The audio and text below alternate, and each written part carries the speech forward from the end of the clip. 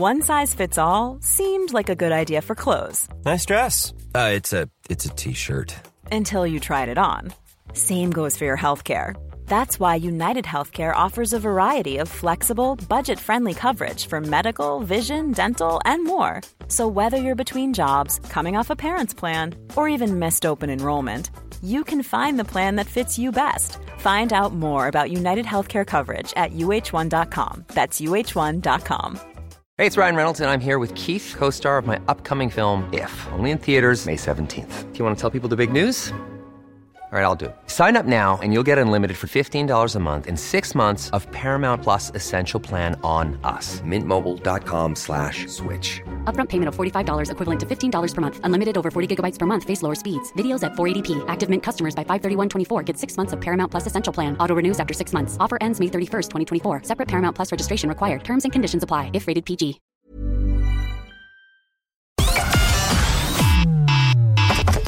Connecting to the big show.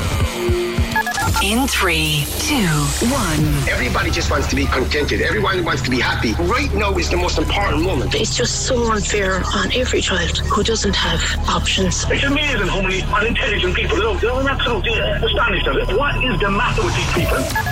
We're the one for Cork and ready to talk. Can we just talk? Call 0818 96 96 96. Text or WhatsApp 083 396 96 96. Email opinion@96fm.ie. The lines are live. Let's kickstart the conversation. This is the Opinion Line with PJ Coogan On Cork's 96 FM. Yeah, I tell you, I got a text from my daughter about 8:20 this morning. She says, Dad!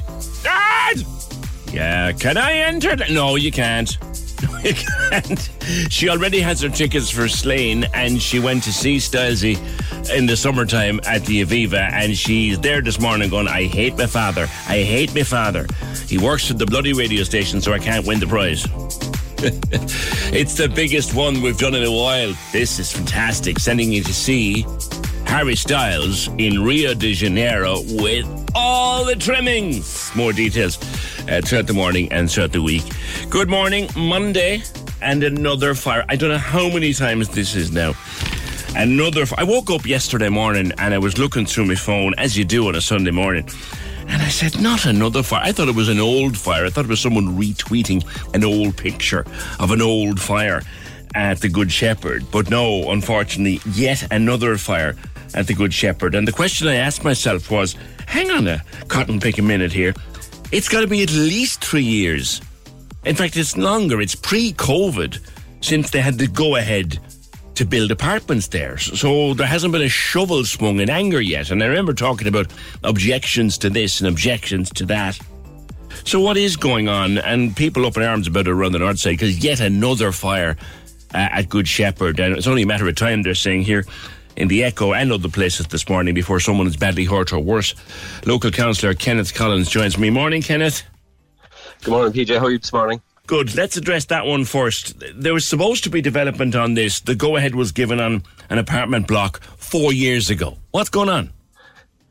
Well, it's been lying idle there for the last 4 years. I believe it's on the derelict site in Cork City Council. The owners of the property seem to just leave it there. They got planning permission back in 2018.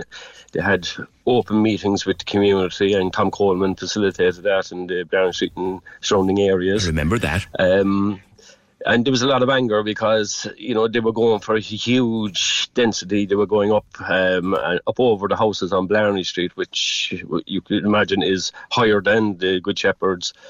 But there was actually a fire there last week as well. It wasn't reported, but it was there last week as well. At 3:30 last Sunday morning, yesterday. Right. There was a serious blaze, and I suppose people in the community now are worried, you know, that if it was a bad wind, would a spark fly over and hit their roof, and then all of a sudden you have a bigger problem on Blarney Street or Sunday as well, or Buxton Hill, you know. Yeah. You have youngsters getting in, and the developers need to do something here. They need to either develop it, or Cork City Council need to come in and do a CPO, start CPO proceedings.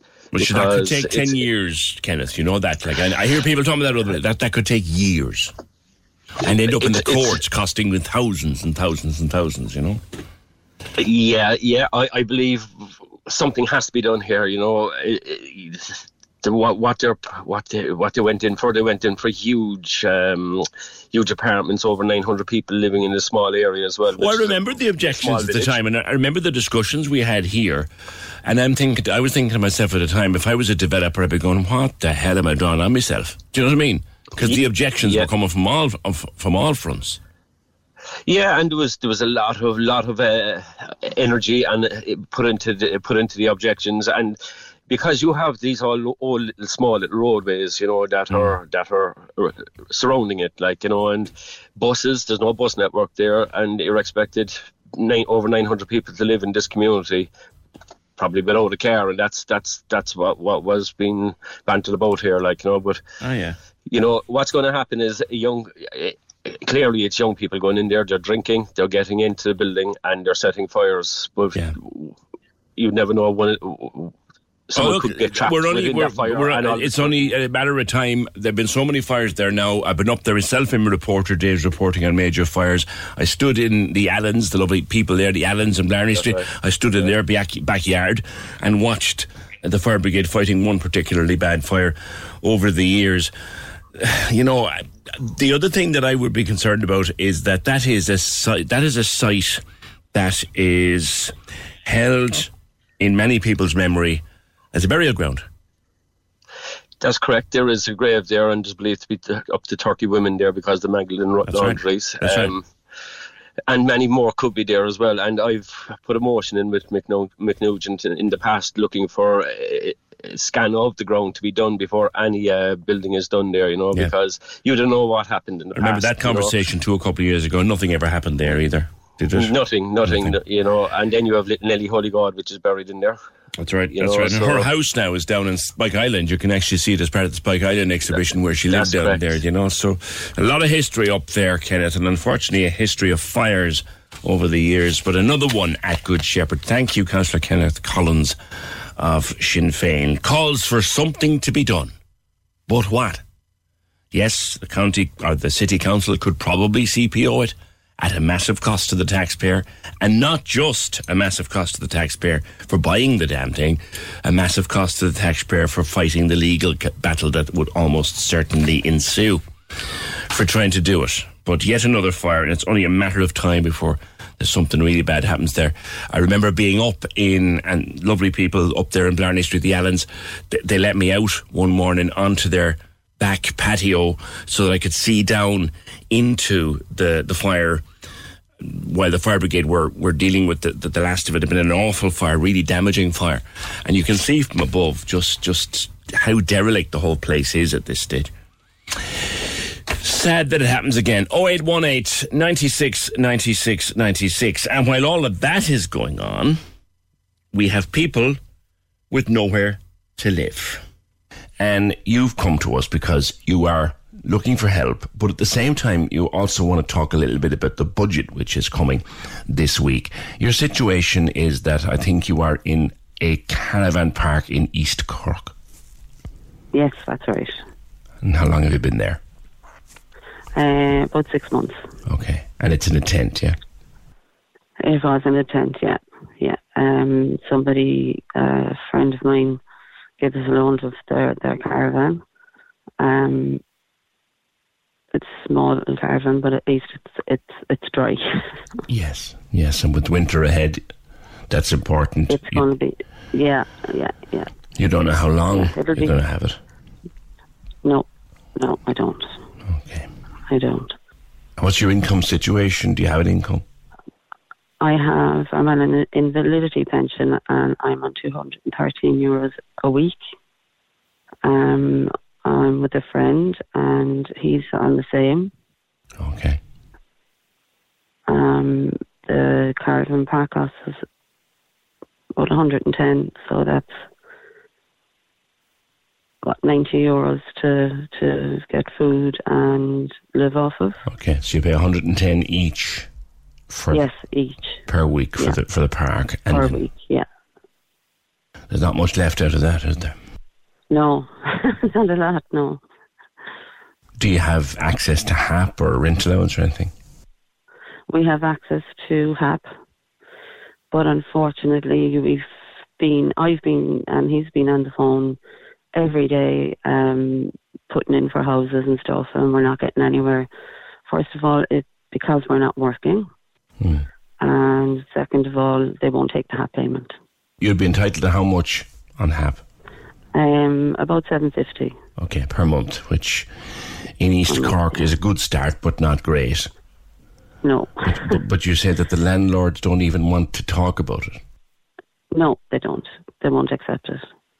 We're not getting anything back. Nothing at all. No correspondence, no nothing. How does the conversation go? How far do you get before they ask you about HAP? They just ask us, actually, I think are we working? When I say no, they kind of go, oh, and then I say, look, we're entitled to the HAP payment. Do they ask why you're not working? Do you get to explain that, well, you can't actually work? Well, I can't work. I can't work because I'm on invalidity. I have mental health issues. So John is on disability, and he can work for 20 hours a week, but he has a problem with his back, so he can't work. Okay, and that's as far as the conversation gets with the landlord? Yeah. It's just so hard. It's soul destroying when you're you're trying to get a place and you're being turned down all the time. Yeah. Just because you're not working, and it's unfair. We're trying. We do have a small income, That's the point. Like, if you had access to a place and you got the maximum HAP they're entitled to, you could come up with a rent, like, between you. Yeah, we would come up with. That's why we're together, because we said we do it together, that it would be easier, and at least we could half everything. Yeah. The nights are drawing in upon us. They're getting colder. You must be dreading it. Yes, I am, because like it's very cold at night even now. Yeah. And once it gets really cold, even a bottle of gas is so expensive, and it freezes in the wintertime, and the water freezes.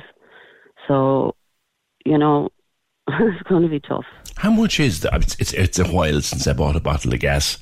How much is it? I'm the same. I actually don't know. There was gas in the van. We have a little bit left. Yeah. But apparently it's gone really expensive. Yeah. The only time I ever used gas was in a barbecue, and I bought a charcoal barbecue 2 or 3 years ago, so I don't even know what gas costs now. Yeah, most people only buy it for barbecues. I needed to cook on. I know. So you're dreading the winter and trying to get out of it.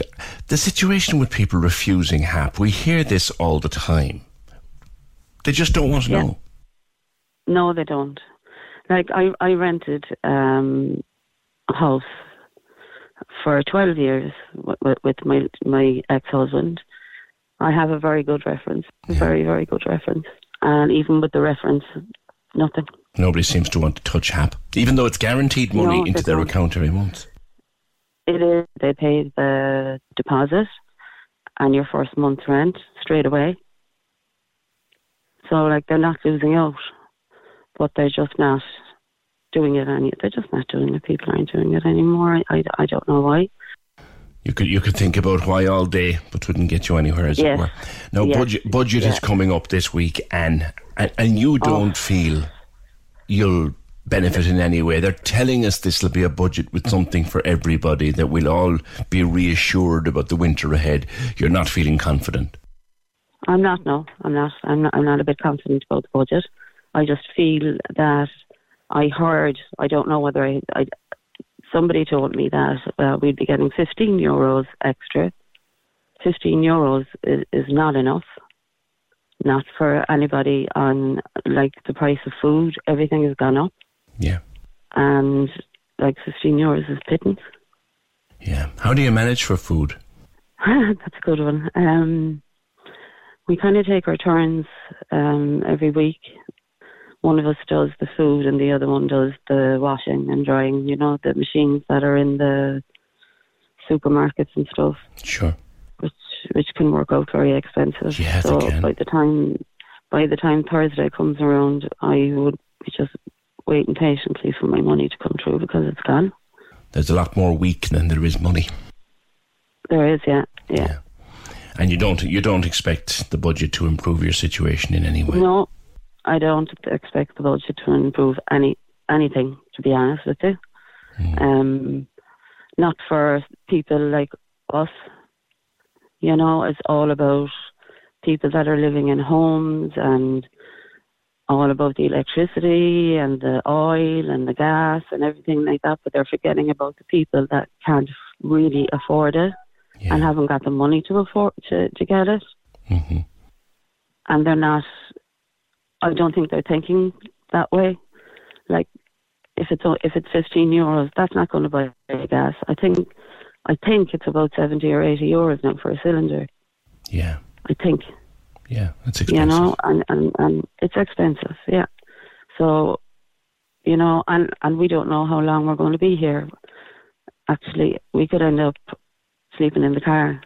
Is that because the park could close for the winter or something? Yeah. She's a lovely lady, so I'm hoping that, you know, she won't turn us out. I know. And as she does, we can't do anything about it. Yeah. So it'll just be the car, which will be even colder. It's shocking. I mean, there's people on the streets as well that have nothing. I suppose I feel at least we have something. And I feel sorry for the people that are sleeping in doorways. Yeah. And that have nothing, you know. Do you feel that if things continue to go the way they're going, that could be you soon? Yes, I do, yeah. Keep you awake at night, that, I'd say. Yes, very much so. Very much so. It's very hard. It's like mentally and physically, it's very hard. Very, very hard. If the Minister for Finance or the Minister for Public Expenditure, either of the money men, Pascal or Michael, were listening to this conversation, what would you say to them? Particularly Michael, a fellow Corkman. I know. He actually used to be my neighbour. Well, he lived over the wall. Right. I think they should consider, you know, the people that are on these payments and the people on the streets and help them as much as they can, rather than saying, oh, it's a pension, we'll just put the pension up.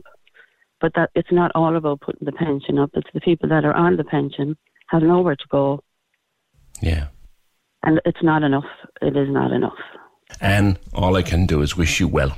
Thank you. And wish you luck. I hope that the person whose park you're in will see their way to letting you stay there at least, and that the little caravan you currently have, that you can hold on to it, and that you'll be able to afford your heat and your food. That's all I can hope for you. Thank you. Sorry. No, you're okay. Emotional. You're okay. Thanks for speaking with me. Thank you so much. What do you say to that? 24 hours before a budget is announced, and a budget that they're telling us will have, as Tubbs might say, something for everybody in the audience. But when the reality is put in front of you, some members of the audience need a little bit more than others. In fact, some members of the audience need an awful lot more than others. That's just the situation in which Anne finds herself. On the Good Shepherd, why can't the council rezone the Good Shepherd so no building works can ever take place? That would make the land useless to the now owners and then cost them to challenge it in court. Make it a recreational green space area for the community. That's from Craig. On HAP, and listening to Anne, if you're a solicitor listening, or if there is a solicitor listening, and I'm sure we have many solicitors listening around the city, is it discrimination to refuse HAP? How much would it cost to take that case? Easy to see why landlords get away with it. It's a good point. HAP is guaranteed money into the landlord's bank account. Guaranteed. So why don't so many of them take it? Something that might not be disconnected from that would be, do you remember we were here on Friday talking to the Magazine Road residents about the number of unregistered properties in that general area? In order to qualify for HAP, and I believe I'm right here, in order to take HAP and to be paid HAP, in other words, for the landlord to take HAP, they've got to have the premises fully registered. And if the premises isn't fully registered, they won't get HAP. And if they go looking for HAP on an unregistered premises, A, they won't get it, and B, they might end up getting investigated. And very few of them want to be investigated, so we know that. That might be part of the problem, to say the least. Me and my people be rolling.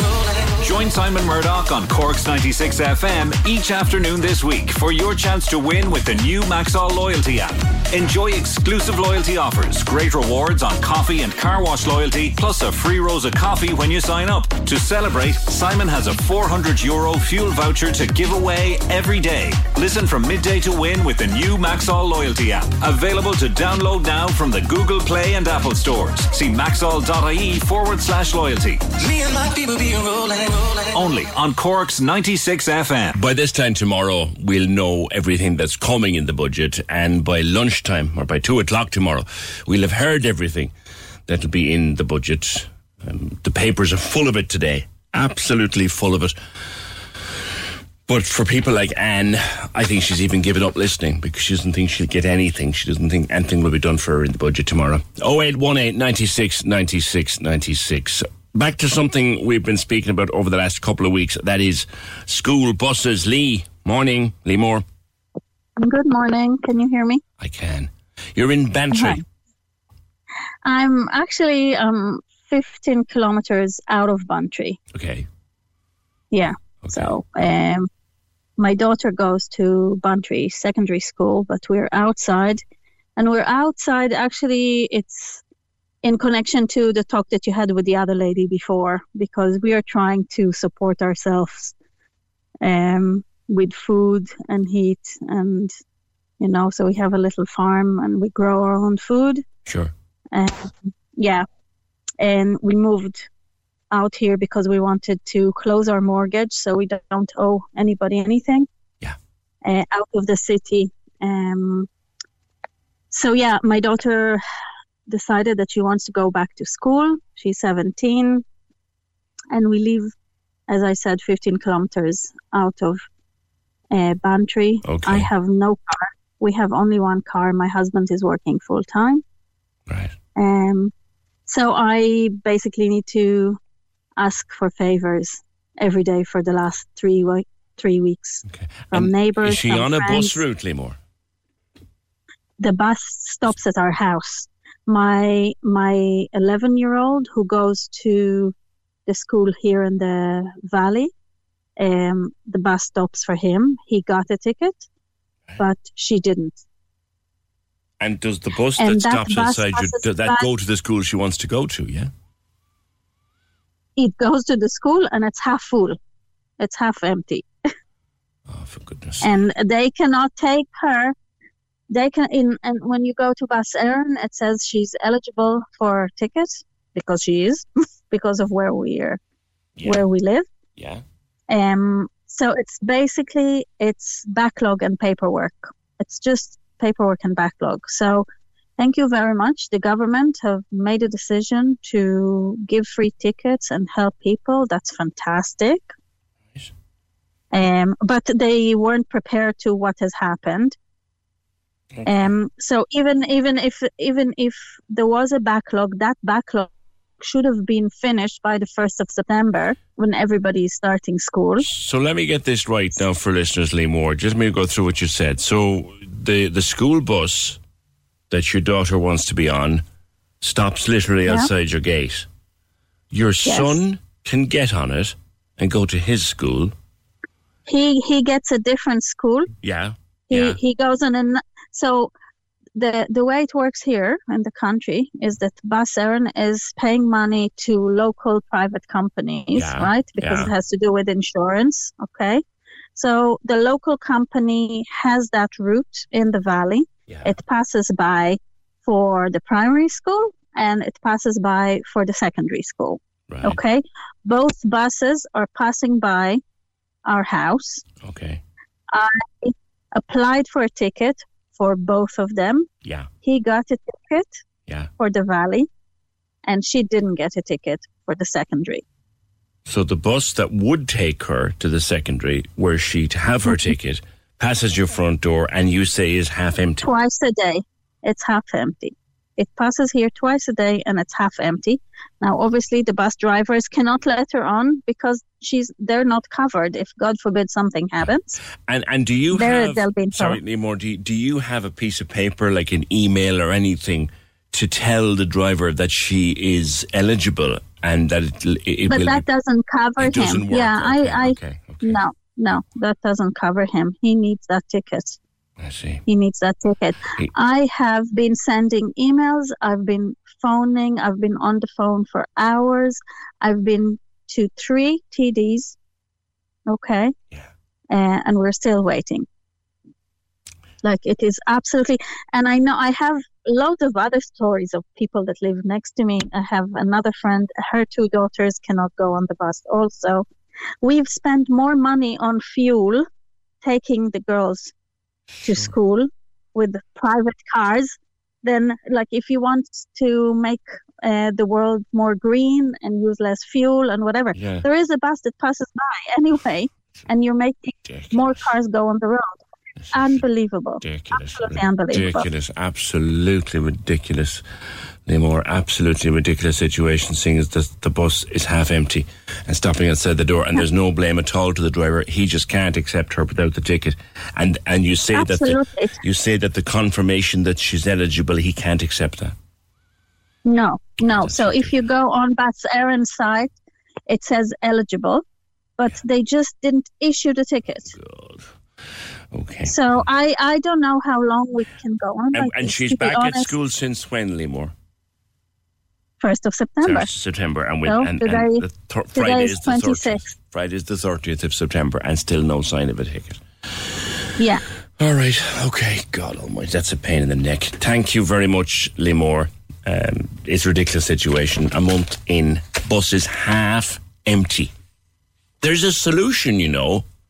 There is a solution to this for Bus Éireann or whoever's in charge. If the driver is allowed to accept her confirmation of eligibility, that would solve the problem. Wouldn't it? Or am I just being simplistic here? She has an email or a message to say she's eligible. And one would think that with a stroke of a pen, you could just allow the driver to accept that in lieu of an actual ticket until she gets her actual ticket. Am I being simplistic here? Maybe I am. I don't know. 0818 96 96 96. Dee, we've taken so many calls from parents whose kids haven't got tickets for the regular school buses, as it were. But I've been saying for the last couple of weeks that there's a whole cohort of parents who've been going through this for years. You're one of them. Good morning. Yeah, good morning, PJ. Yeah, I am. I have been quite lucky with my other 2 kids. They are on transport, but I had a new kid starting in first year this year, and she's had nothing yet. No sign of any transport. As she's gone into an ASD class in Ballyfihan, and it's ridiculous. We're living in Grange, and we were promised transport, and there has been nothing from Bus Éireann, nothing. I've gotten an email, the odd email back off them saying she's being processed at the moment, but I've had nothing, and the school have been on to them and they haven't gotten anything. When did you get the approval? She was approved back during the middle of the summer because she was late getting the space where she got. But she was definitely approved, and I got the email saying during the summer, so they would have had at least 2-3 months to figure this out. Yeah. Do you know, and they just haven't. Yeah. You know? And again, this is the kind of bus that picks her up at home, takes her to school, picks her up, brings her home. It's a slightly different system to the school bus, but it is. But this is the reality. Yeah, it is. And like, I have 2 other kids at home that are on transport and that have total different needs. And my husband at the moment is dropping her to school, which means I'm their carer and Stuart's their carer as well. So we're both carers because we have 6 kids on the spectrum. We have 8 altogether, and he's dropping while I'm trying to get 2 very different kids with 2 very different needs together and out the door for school on their buses. Yeah. So like him having to leave early because going through Douglas traffic at the moment is crazy. Yeah. So he has to take nearly an hour to get from Grange to Ballyphehane every morning, and I need him at home so he can sort one child and I'll sort the other, I know. It's tough going. And moreover, when you're given the approval in the middle of summer, when did she start in the school, Dee? She started the 26th of August, so we're nearly a month in. Right. And still no word from them. And I, yourself with kids on the spectrum, I have prepared her for over the summer that this is what's going to be happening. You'll be getting a bus. She didn't get one before because she was in mainstream in Douglas. Yeah. So we used to drop her, but that was down the road. It's a different story when you're dropping to somewhere else. Yeah. So she was prepared for getting a taxi, a new school, new taxi, new everything. And all of a sudden we get nothing. No phone call, nothing off them saying, look, we don't have transport at the moment for you, even though you are approved. You don't have it and we won't have it. I've heard nothing. This is like someone who was on at me Friday. The name is gone out of my head just now, but she said, PJ, all over the country people are talking about children not getting tickets. Well, my child has a ticket, a free ticket, and no bus. Yeah. It's like, and they have a lot of the transports applications go in April from before April for September. Yeah. So they have April to September to figure this out, and they're just not doing it, But to be honest, I think with the price of diesel at the moment, people don't want the jobs. Drivers don't want to be taking time out of their day to drop kids to school because it's not feasible for them. It's not paying them. Which I can understand as well, but the government needs to up it. There's a lot of stop-start driving. There is, yeah. Well, this isn't a new problem, Dee. That's the thing. This has gone on a long time. This is on for years. Yeah, I've heard of loads for years. I have been really, really lucky. As been saying for years, Dee, this is the real life of parents with kids with additional needs. This is real life every September, every single September. Yeah, and we're going into October now. I know. So and I can't see it being solved anytime soon either, because I have a small fella who's going down to Rainbow Club on a Thursday from 3 to 4. That's his group from 3 to 4, and it's a social group, and he needs it, and he hasn't gone in the last 4 weeks because I can't be in 2 places at the one time. I can't collect Sophie from school and be down at Rainbow Club in Mahon at the same time. So he's missing out. The kids are missing out. There's the reality. Dee, good talking to you again. I remember you now. How is everybody? They're all good, and all the dogs are good. We had the Charlie and all the new dogs and everything. Fabulous. It's all very good. Give everybody my best. Take care. I will. Thanks, PJ. Bye. That's Dee. And her story, and there are so many stories out there. Last week, I was off this day last week. Last week I was down with Rose and her daughter Tricia. Rose Jones lives in a house down in Grattan Street with Tricia. Tricia has cerebral palsy and uses a wheelchair, and we were talking about trying to get them moved out of the house and how long they're trying to get moved to a new suitable house, and we were following up that story, and we'll stay with it. But I just had an email over the weekend to tell me that Trish is in hospital, and I send her my best wishes this morning. I'll see if I can get to that song, Tricia. If not, just to let you know, girl, I'm thinking of you. All right, look after yourself, and my best to your mom and the rest of the family. But Tricia is in hospital and sent me an email to just ask me to mention her on the radio today. So that's done. 0818 96 96 96. Play it on repeat. Or time to delete. An absolute belter. Or a total head melter. Sing in the shower. Or turn off the power. Right now. I want something new. Choose the music on Cork's 96 FM for the chance to win €1,000. Boom, boom, boom, boom, like that. Have your say on the Munster Music Survey, and the cash could be yours. Go to 96fm.ie right now. Click the survey link and tell us what you think. Right now. I want something new. The Munster Music Survey. Do it today. And you could win €1,000. Win €1,000. Boom, boom, boom, boom, like that. See 96fm.ie. Cork's 96 FM. Just on HAP, cash is king. Great tax dodge. You'll get the excuse that if the tenant doesn't pay their percentage, then the HAP for that month is withheld. Might be true, but in a digital age, the rent can simply be deducted at source and transferred to the HAP account. It's a very simple fix. Yeah, thanks for that. 0818 96 96 96. Another longer comment on HAP, which I'll get to in a wee while. On school buses, why didn't they cooperate with parents' associations before making decisions about the buses so they know the needs of the area and who has the issues and who is a priority? You see, that would be kind of doing it right, doing it sensibly. Kate says, I worked in a special needs school 4 weeks before September. The bus driver had no idea who he was collecting or what he was going to be doing because he had no communication from Bus Éireann. System is a mess and has been for years. 0818 96 96 96. Now, a few weeks ago, Anne, I think you were listening to us here. We were talking about the new hospital near Benidorm, Alicante region, where you could go to get stuff like a cataract done. And we talked to one or two people who'd been out there. So you thought, I'll try it for my hip replacement. Are you done? Morning.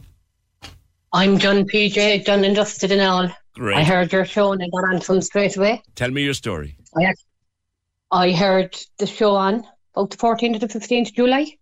I'm not sure the date now, And I rang the station after Paul was speaking on the show, and they said they rang me back within 2 days. And they gave me a date for 2 weeks after that to go and have my hip done. Go away. But I panicked. It was too soon for me. Right. After waiting years. The hospital rang you 2 days after 2 days after we featured on the show. They rang you and said, come over in a fortnight. Yeah. They rang me on the 17th of July and they wanted me over the 1st of August. Okay, let's go back to the start now. How long are you waiting for this? I'm waiting 7 years. I'm attending a hospital here for the last 7 years. Okay. And every 6 months I was going to a specialist. He kept telling me to try and lose the weight. It's easier said than done when you're not mobile. I read that in your notes. Like, how the hell are you supposed to lose weight when your hip is banjaxed? I'm sorry, I've not quite figured that out. That was my question as well. And you know what the doctor told me? Go and get a procedure done to lose weight. Right. Well, he wouldn't take the chance to give me an anaesthetic, but go and get a procedure done. Okay. So you've been messing around for 7 years. Yeah, 7 years. I came to the stage and I wasn't going outside the door. I couldn't go anywhere, only in the car. And I'd have to take 2 or 3 painkillers before I could go out in the car. Yeah. Just to sit in the car, like. So I rang and I spoke to Chris Goody. I actually sent him a message. I didn't speak from first day. He rang me then on the Saturday. I was actually at a funeral and he left a voicemail. Right. He rang me back on the Sunday and asked me would I fly out on the 1st of August. But I got very nervous. Okay. And I said, well, I'm not ready. I have to get a couple of things because my husband isn't in good health. I'd have to sort things out. Right. He's hospital appointments, so he's really come out the 4th of September. Right. I flew out on the 4th of September. Yeah. Myself and my husband. Yeah. 4th of September. They met us at Cork Airport. That's like 3 weeks ago. Yeah. It'll be 3 weeks next Sunday. Is it? Oh, 3 weeks yesterday, sorry. 3 weeks yesterday. They met me at Cork Airport. Checked us in and everything. We were met on Alicante side. Right. Taken to a hotel in Denia. That's where it was, Denia. Yeah. It's the north of Alicante. Right, yeah. And I'm telling you now, the way they treated us, it was outstanding from start to finish. We were taken in all our appointments. I was taken the Monday morning. We were taken to the hospital to meet the consultant. Tuesday morning, I had a pre-op. Wednesday, I had my operation done. And I was in hospital for 6 days. When were you out of bed? I was out of bed on the Thursday. Good God. I had the operation Wednesday. I was out Thursday. I started physio on Friday. I had intense physio then for the next 5 days, Monday to Friday. Right. I'm down to one crutch now, and I can actually walk around the house without a crutch. That's absolutely brilliant. I'm delighted. And how much? It's brilliant. How much did it cost? I'll tell you what it cost me was my flights and my accommodation. The HSE will cover the rest of it. The HSE will cover £11,500. And my flights and accommodation came in at about £2,000. Good God. Which wasn't bad when you think for PJ, because we were there for 14 days. No, that's really good. They left my husband staying in the hospital with me for the 6 days. Really? I asked for that, like, so he actually had a pull-out bed in the ward with me. Oh, for God's sake, this is ridiculous. There's 64 beds only in the hospital. It's all private, state-of-the-art. Oh my God, what a hospital. Wow. I would recommend anyone looking for any procedure that they're on the waiting list to contact Healthcare Abroad. Well, I remember at the time talking to people about it, and they were saying they did all the heavy lifting. Here you are, living proof of it. They did everything. They literally met you at the airport on boats. Oh my God. Everything, I'm telling you now, everything. They looked after us. Even the day that I was that I was having my operation, they came up to the hospital to make sure that my husband was after having something to eat. You know, because like I'd be worried about him because he don't have great health either. Sure. But I still wouldn't go with him. Because like in fairness, we're after having a tough couple of years. I know. And apart from that, Nels, you know, once you were out of the hospital and okay, gone up and down for physio, sure, the man had a week in the sun. That can't do anybody anything but good. And he enjoyed it because he badly needed it as well, you know. I bet he did. I'm telling you, I would recommend it for anybody, from the lowest staff member to the highest member of the staff.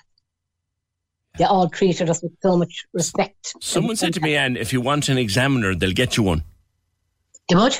Yes, the they best. Go anywhere to do it. That's the truest God. That's the best ever. Do you know, one of the staff came up on Saturday before I came home, because I said to him, I'd have loved to see more of it, but I wasn't going out, like I was afraid. Yeah. And he took us out for 2.5 hour spin. To show you around? Us. Yes. Wow. And that's as true as God. No, I wouldn't say a lie. Like, he took us out and he was pointing out to different places to us. They were outstanding. And it's a lovely part of the world, like, to go for a spin like that. It's absolutely lovely. Oh, he took us all down around by the harbour and all up the side of the mountain. Beautiful. I will hopefully go back there again for a holiday. Oh, do. And to thank them. Oh, go back and go up them mountains and go up to the waterfall when you can walk up there and go up to the top of the waterfall and do all those things. And go see the Pink Lake and go see all those marvellous places. Go back and enjoy it. Brilliant. Oh, yeah. Well, I'm telling you this much. Anyone that would like to phone me if they're thinking about it, I'd have no problem giving my number to anyone. Right, okay. You know, if they wanted to talk to someone that dealt with it, like I dealt with it first time, is what I'm saying. I'm delighted with you. I'm delighted for you. I really am delighted for you. That's fantastic. And listen, continued recovery and good health to you, and I hope that your husband is in good nick as well, and that he enjoyed his week in the sun relaxing after you'd had your surgery. That's the bomb, lads. That's the bomb. I'm sorry you can be giving me all this nonsense about what should and shouldn't be done, but when you can hear something on the radio, I'm delighted with this. I'm chuffed to bits with this. You can hear something on the radio and you can get in touch, send an email to a company, they ring you, and the appointment they give you is so soon, you're a bit nervous. So they say, fine, come out on the 4th of September. And she's done after waiting for 7 years. If that's not a success story, then I don't know what is. Thank you. 0818 96 96 96. I'm sitting here listening and I'm dumbfounded. It's to do with the budget and the people we're talking to this morning. I pay a fortune in taxes and there's so much waste, and yet the clowns in the government just can't process a bus pass for kids. It will take 10 minutes to fix, but no one gives a crap.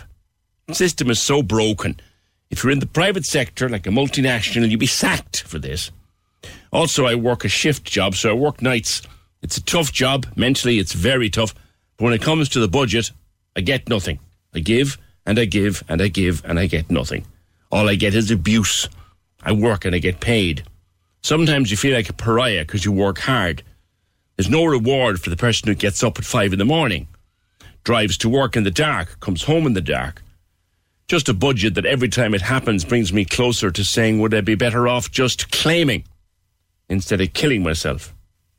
Also, I rented my house a few weeks back, as I had to, for personal reasons. I went through the official route and registered, and I was hounded by Revenue. My neighbour rents his house. It's a cash transaction, no registration, and definitely no worry with Revenue. Thank you for that. 0818 96 96 96. I was looking at webcams this morning from Tenerife, from the beach we used to go to. We were there in the summertime, and it all seems to have calmed down. And I've got two friends who are in Lanzarote at the moment, and there was some rain fell over the weekend. So much rain fell in Lanzarote, they closed the schools actually today because there's so much floodwater around.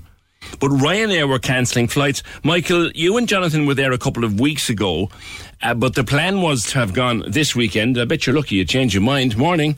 Morning, PJ. I think we were very lucky. We were intending going out yesterday because it was my birthday, and we'd normally go out maybe on a September. But we moved it forward for another reason. But then when I saw that they had cancelled it, and I thought there was about 120, but I think there's 189 people actually on that flight that was due out, and probably the same amount outside in Las Palmas due back. They have said that they're putting on a rescue flight, but I'm not sure what has happened to the 189 people in Las Palmas from yesterday evening who were there from about maybe 5 o'clock due to get on their flight at 7 to come home to Cork. Yeah. Because Ryanair, as we know, are not always the best at looking after the people until they get maybe the flight put back on. But they say they're putting a rescue flight on, so hopefully they are, and the people won't be just stranded and have to rebook, because getting back out of Las Palmas isn't the easiest thing to do when it's a lot of charters and that. One would hope that they were also put up and fed and all these things. Well, that's not the Ryanair policy. As we know, when they cancel a flight, you're usually left to your own devices. And now I don't know anybody on that flight, and I was hoping that, we might have come across somebody that is there. It tends to be, quite a lot of the, shall we say, the older generation that go to Las Palmas on the September-October flights. So yeah. maybe they wouldn't be as social media kind of savvy as a lot of the younger people would. But you know what, they do listen. We get listeners. We get messages from time to time from people poolside on their holidays. So if anybody was caught up in that yesterday or knows anybody who was, they can certainly get in touch with us here, and we'll try to find out what is happening for them. Every flight, it wasn't just Ryanair though, Michael, everything was cancelled because, as you know the area very well, this is unseasonably stormy for over there. It is, and it's pretty much unprecedented. And as you said about the schools was it Tenerife or Lanzarote? Lanzarote had closed. And now it has all calmed down there, but I think for them it was unprecedented that the amount of rain that fell and some of the live cams that we saw from the different islands, it certainly reinforced that. But I suppose, again, when you see flights turning around mid-air, as we saw yesterday, and that's one of the great things about things like Flight Radar 24 and other apps that you can see what's actually happening live. It was quite serious. They did say as well that there was a runway lighting issue in Las Palmas as a result of the flooding of the runway, which presumably meant that the runway lights failed or something. And I suppose from a safety point of view, because as some Ryanair flights did land in Las Palmas yesterday during the height of the storm. That's right. So it was a bit unusual. They were able to get in from another direction. That's the problem. They were able to get in from another direction. They had the same issue in Lanzarote, I think, over the weekend as well. Michael, thank you very much. The lines are live. And we're ready to talk. Can we just talk? Call 0818 96 96 96. Text or WhatsApp 083 396 96 96. Email opinion@96fm.ie. The Opinion Line with PJ Coogan on Cork's 96 FM. There was another travel story over the weekend. Went up on Twitter and we were in contact with a few people to do with it. We still don't quite know what happened, but this was to do with the air coach. The air coach to Dublin on Saturday morning. Was it the 8 a.m. air coach? There had been an accident on one of the main roads in the early hours of the morning, quite a serious accident. And that 8 o'clock air coach was delayed, seriously delayed, but so too was the one behind it. And we were wondering, are people on board the air coaches were wondering out loud, like, do you communicate, lads, with one another at all? Because the person who put it up on Twitter and who we were talking to said there was huge delays on the M7, the 8 a.m. air coach to Dublin. This was sent in to us around 12:30. The air coach to Dublin should be there by 11:30, so very serious delays. Huge delays after a serious collision around 5 a.m. It would appear the road was closed well before the coach pulled out of Cork. That we haven't been able to clarify just yet, but then the second coach came behind. It sounds to me like people must have missed their flights in that circumstance. And I know, look, a fatal accident or a serious accident is a serious thing, and you feel for those involved. And one coach could easily get caught in it, but the second one, surely there's a way you could detour. Anyway, if anyone was caught up in that or knows anybody, you can get in touch with us. Something else we heard at the weekend, we don't do these, generally speaking, but every so often there's an exception. If you were going between Dennehy's Cross and Toker yesterday, and you came across a fairly unique looking little pink teddy bear, tiny little pink teddy bear with sticky out ears, we would be able to return it to its owner. Its owner is a little girl called Isabella, and her mammy went on Facebook and we were talking to her, and the little girl is distraught. This little teddy is just called Teddy, lovely little pink teddy, and she's had it since she was born, and she's 3 years old now and she's heartbroken. So if anybody found that between Dennehy's Cross and Toker, trust me, if you see this thing in the pavement or on the grass, you won't miss it. It's bright pink. So if anybody came across that and has it and is minding it, we can return it to its owner. 0818 96 96 96. Now, if you're getting married soon or are planning to get married, what are you going to do for a dress? What are you going to wear on the day? Because, you know, the old traditional white wedding dress is going slightly out of fashion. Carolyn O'Sullivan is from Not Another White Dress. Morning. Hi, PJ. How are you? Thanks for having me on. Delighted. Am I right? The old traditional meringue is almost a thing of the past now. Well, I think maybe the big meringue is definitely a thing of the past. I do think some people will always go for the traditional white, but I started my brand to offer something for those people that just can't see themselves wearing that, or it just doesn't feel right for them. So yeah, it was definitely something I never dreamed of and could visualize myself wearing. And that's the part of inspiration for my brand. But my business is not about me. The purpose is to offer options so others can feel themselves on the big day and dress in their own personal style with a bit of individuality. You know, so I can relate to people who could never see themselves in the traditional white, but they also just don't want to be forced to choose that option because it's the norm. And researching online before I even started kind of showed me that there was a market for other colours and styles in other countries, but Ireland just didn't have many colourful options yet, especially that are made here in Ireland. Yeah. Do you have a typical customer, or do they come to you from all sorts of backgrounds and walks of life? I would hate to say that there's a typical, because I don't like to put anyone in a certain box, but I think the majority so far, and which was no surprise to me, I'd say that at least 80% have been creatives themselves in some way. So, for example, some have been working in TV, photography, makeup, or art, and they're not afraid to do things a bit differently, but they do still want to look bridal and special on their big day. And sometimes they just want something a little bit different with a touch of colour, but sometimes a little bit more out there and edgy. I remember being at a friend's wedding a couple of years ago, and the dress was beautiful, but I remember remarking, or someone else remarking, that's the first time they'd seen her in a dress in the 16 years they know her. Yeah. You know, working and socialising. So, you know, would people wear trousers? Would they look for jumpsuits? What do they look for? Yeah. Yeah, definitely. As you say, not everyone feels themselves in a dress, and some people never wear them.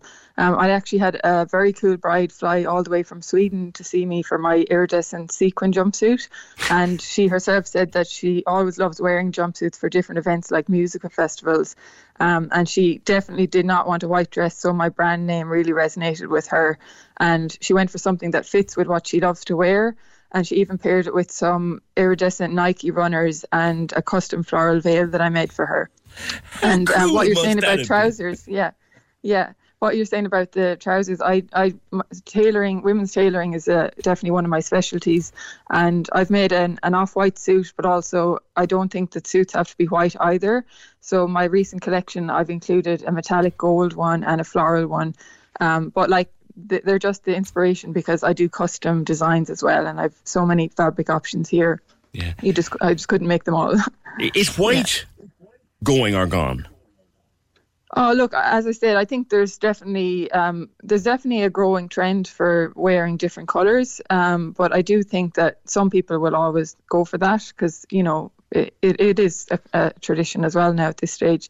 But I do think just looking at online in the last couple of years, it's definitely a growing trend that the more colourful options, even things like sequins and, you know, silver, gold are coming out again. There was a thing as well where the wedding dress, you know, was put away in a box and kept in storage in the attic. In fact, I'm fairly sure that the Queen Bee still has her wedding dress upstairs folded away neatly. Yeah. And it was the tradition.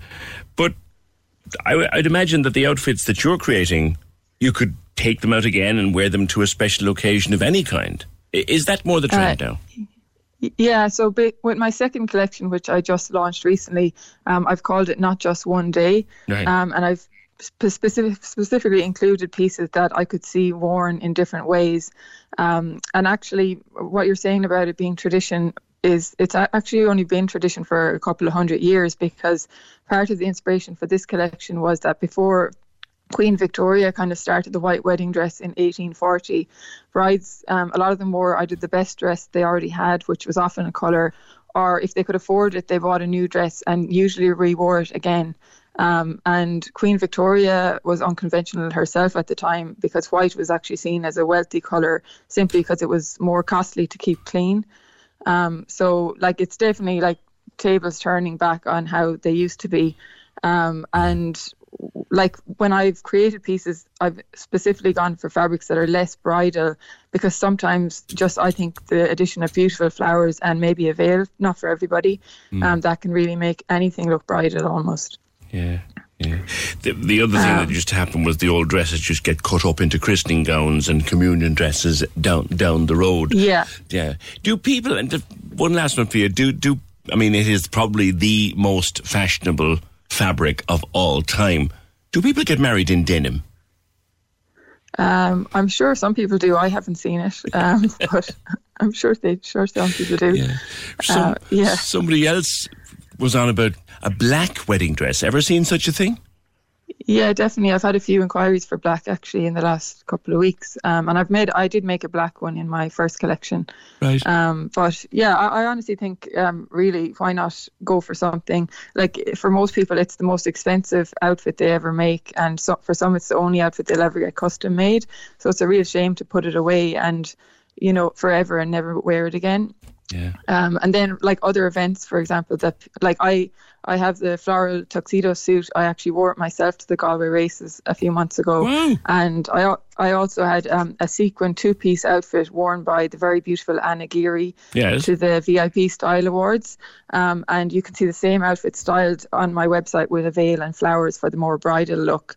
But even things like separates, like tops, I could see them being mixed with more casual pieces for a less dressed up look. Yeah. And then I still have the longer dresses, but they could even be shortened.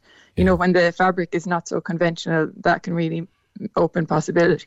I was watching different options. Watching, of all things, the Queen's funeral, and seeing on Twitter people were saying that the dress that Meghan Markle was wearing at the funeral, they wanted it for their wedding, and I thought, okay, you wanted it in white? No, they wanted it in black.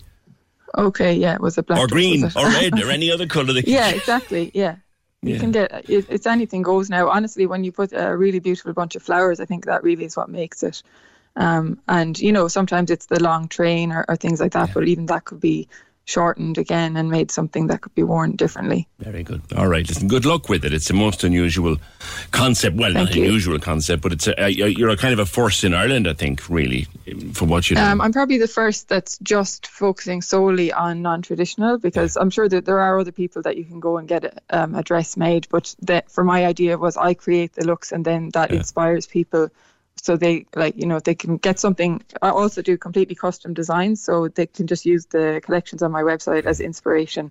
I do custom made. If people are coming to you from Sweden for a jumpsuit, then you're on a winner there, Carolyn. Thank you very much, Carolyn O'Sullivan, the owner of Not Another White Dress, and she also got another company, which she's got not just for one day. I still think the game changer, thanks Caroline, I still think the game changer in all of this, she was the one who really started the move away from tradition, was the late and wonderful Dolores O'Riordan. Do you remember Dolores? I remember watching the television news with my dad, Lord have mercy on him, watching the television news, and there was pictures of the wedding, as there would be. And he goes, who's she? And I said, that's Dolores O'Riordan. She's a very famous rock singer. She's getting married. She get married in her knickers or what? Cork's 96 FM's Sun, Samba and Styles is coming. And you could be going to see Harry Styles live in Rio. Live in Rio.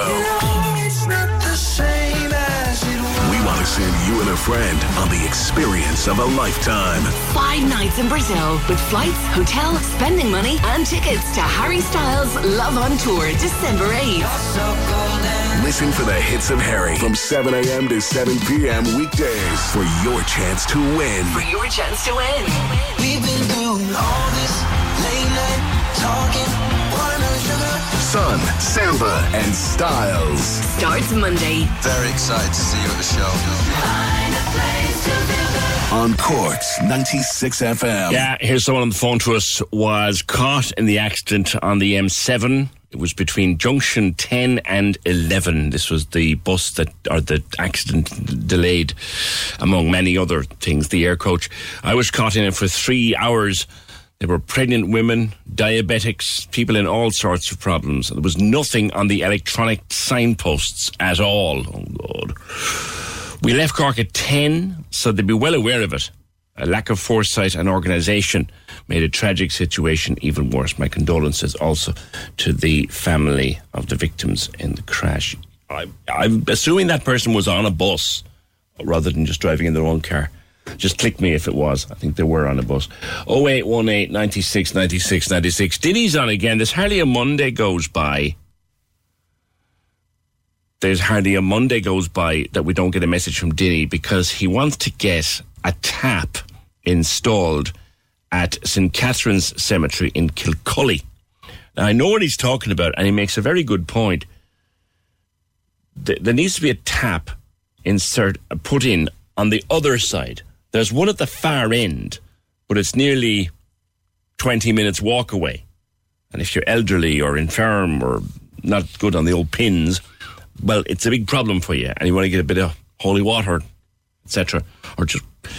So could anybody who's in a position of power, as it were, please sort Dinny out and put a tap of water at St. Catherine's Cemetery at Kilcully to save people with needing a long walk. We don't know whether that person was on a bus or travelling on their own. We don't know. If they want to let us know by calling us back, that'd be great.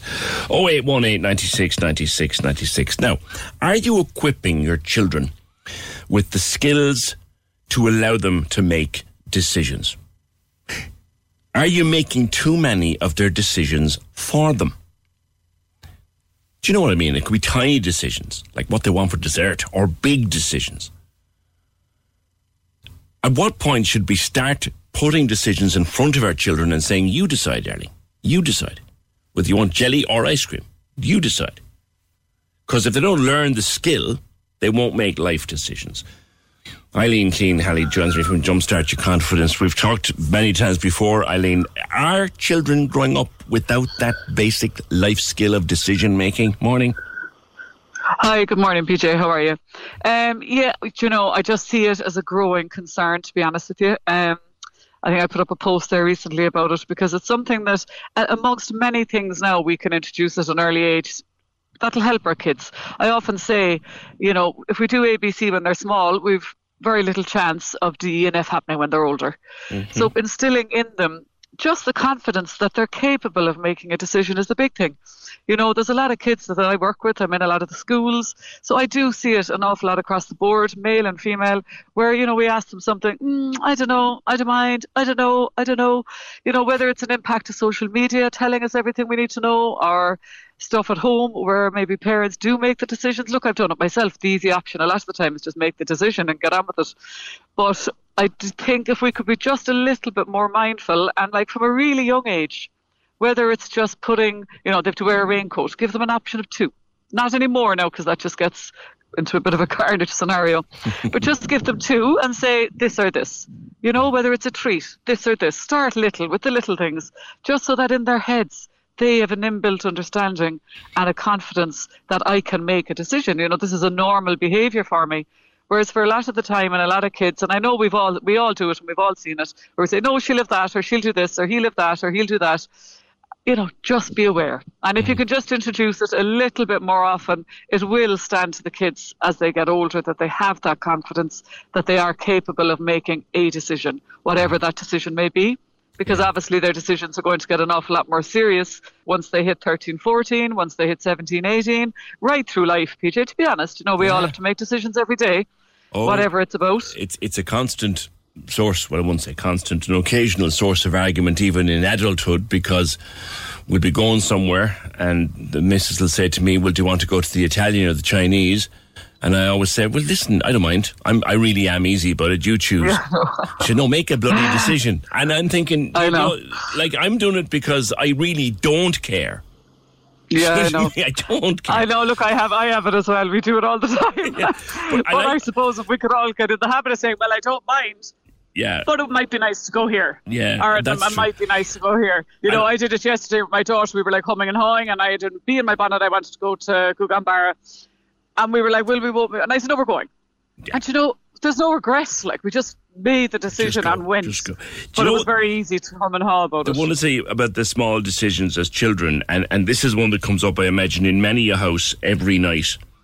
The sandwiches being made for the morning, okay? So the choice, ma'am says, or dad says, whoever's making the sandwiches, you know, Johnny, do you want ham? Imagine the softest sheets you've ever felt. Now imagine them getting even softer over time. That's what you'll feel with Boll & Branch's organic cotton sheets. In a recent customer survey, 96% replied that Boll & Branch sheets get softer with every wash. Start getting your best night's sleep in these sheets that get softer and softer for years to come. Try their sheets with a 30-night guarantee. Plus, get 15% off your first order at bollandbranch.com. Code BUTTERY. Exclusions apply. See site for details. Hey, I'm Ryan Reynolds. Recently, I asked Mint Mobile's legal team if big wireless companies are allowed to raise prices due to inflation. They said yes. And then when I asked if raising prices technically violates those onerous 2-year contracts, they said, what the f*** are you talking about, you insane Hollywood ass f- So to recap, we're cutting the price of Mint Unlimited from $30 a month to just $15 a month. Give it a try at mintmobile.com/switch. $45 up front for 3 months plus taxes and fees. Promo rate for new customers for limited time. Unlimited more than 40 gigabytes per month. Slows full terms at mintmobile.com. There's never been a faster or easier way to start your weight loss journey than with PlushCare. PlushCare accepts most insurance plans and gives you online access to board-certified physicians who can prescribe FDA-approved weight loss medications like Wegovy and Zepbound for those who qualify. Take charge of your health and speak with a board-certified physician about a weight loss plan that's right for you. Get started today at plushcare.com/weight loss. That's plushcare.com/weight loss. plushcare.com/weight loss. your sandwich tomorrow, or do you want cheese? And Johnny says, Yeah. oh, I'll have cheese. Great. So you make the cheese sandwich, and then the following morning, I want ham. Yeah, well, do you know what now? From a very young age, they're able to make a sandwich. They won't be giving out about it if they make it themselves. You know, that's something. And do you know, PJ, this is something that happens so much.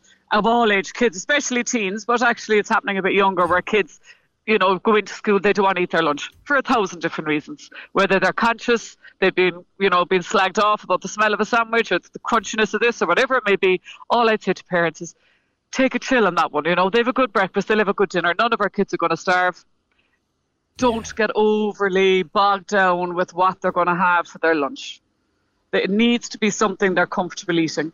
So, you know, as young as they can possibly be, let them make that decision. I'm not saying you're going to put in a big bag of jellies. Most schools won't allow it anyway. Yes. But let them make the decision, because if they do, they can't really go back on themselves. Yes.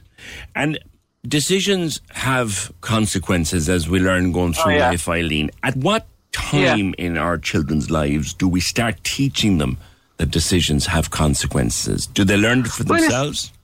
Well, they learn it for themselves, I suppose. If you know, as small as if they decide to make a sandwich or whatever, and the next day they don't want it, you say, "Well, you made the decision. You know, tomorrow now you can make a different decision." Yeah. Because you might want something different. So that's a very big part of it, is that the consequences are hugely important. And that's something I think we all see across the board, where the consequences aren't being actually looked at in the way they should be. But we can teach that to them from a very young age, and not in a harsh way and not in an angry way. We're all going to make mistakes. We're all going to make decisions we might regret. And I think that's really important as they come into the young teenage years. You know, they're going to mess up. Let's face it, that's life. That's part of the stage they're at. But they need to know that that's okay. You know, there might be consequences, but it's not the end of the world. They do have someone they can talk to. They're not going to get their heads eaten off them. They need that safe place that they know they can come to if they know they've messed up, which they all will. Yes. There's no point in parents thinking, well, my Johnny will never do that and my Mary will never do that. Get off that high horse, because that just doesn't work. Yes. They will, at some point, without a shadow of a doubt. Every child is going to mess up. Yes. And that's part of growing up. And God forbid if they didn't, PJ, I'd be very worried about them, what kind of a life they were living. Exactly. Because that child hasn't been born yet, and that adult hasn't grown yet. But I think the serious side to this is, like, we're deciding between chicken and ham, or ham and cheese, or that coat and the other coat at 7. That leads on to making more decisions when you're 17, more important decisions. And if you learn the skill, you can do it. Well, you also learn about yourself. You know, every decision you make, you're making a choice of something that you feel is right for you. So whether that is the ham sandwich or whether it's vaping or smoking 10 years down the road after that, you're still making a decision about something that you feel is right for you. And that does take strength, because they're being bombarded left, right and centre as what's supposedly cool and what's supposedly the in thing. And so for our kids to have a sense of self and an understanding of what is right for them, it's an injustice if we don't do that, especially in the world that they're in, because it's a dangerous place if we rear kids who think it's fine to follow the crowd and do things that they're not overly happy with themselves, but you look, everybody else will think it's cool and everyone else thinks they have to do it to be part of the group. Yeah. You know, it's just a sad place to see any child, really. Whereas I'm not saying, you know, we're going to, by starting this young, they're never going to struggle with these decisions. Of course they're going to struggle. Yes. Yes. But it wouldn't be nice to think that they have this inbuilt belief that they're capable of making decisions, that they do know what does feel right for them and what is right for them. Yeah. And they also understand if they mess up, that that's okay. Yeah, they can come back and do another decision the next day. This has come in on the phone. Have you ever tried running out the door in the morning and asking kids what coat or shoes they want? But I do agree, they do need to be taught. Did you do it the night before? I knew you'd say that. I'm not saying you have to do it at the rush in all fairness, no. I mean, the bag should be packed the night before. The pea gear should be in the night before. All of this takes, 5 minutes? We can all turn around and go, I can't do this because, but for goodness sake, come on. Yeah, we can. Eileen, I knew you'd say that. That's why I put it to you. You know me too, I do. And listen, PJ, just beforehand, I have 4 girls. Have I gone out the door roaring and screaming? 1,000,000%. Have I messed up 1,000 times? 1,000,000%. Have I been that lunatic roaring at them? Absolutely. But as much as I possibly can, I communicate and I listen. And that's all we can do. Have you wanted paracetamol and brandy at 8:30 in the morning? Yes, you have. Absolutely. No doubt about it. Always a pleasure. Always a pleasure. Jumpstartyourconfidence.com. That's Eileen Keane-Helly on decision making with our children. Michael Mulcahy was back on to us to say that Ryanair has put back on yesterday's flight from Cork to Las Palmas. It's going out at 12:10 today, and everybody delayed overnight will be brought back this evening because that storm has settled over the Canaries. Morning, PJ. No one's talking about how the bad weather affected the airports in Gran Canaria. The airport lost power due to the bad weather. I was just talking to a friend who arrived in Lanzarote yesterday. I have two pals of mine who are out there at the moment, actually, in Lanza. And the rain was like something you've never seen before.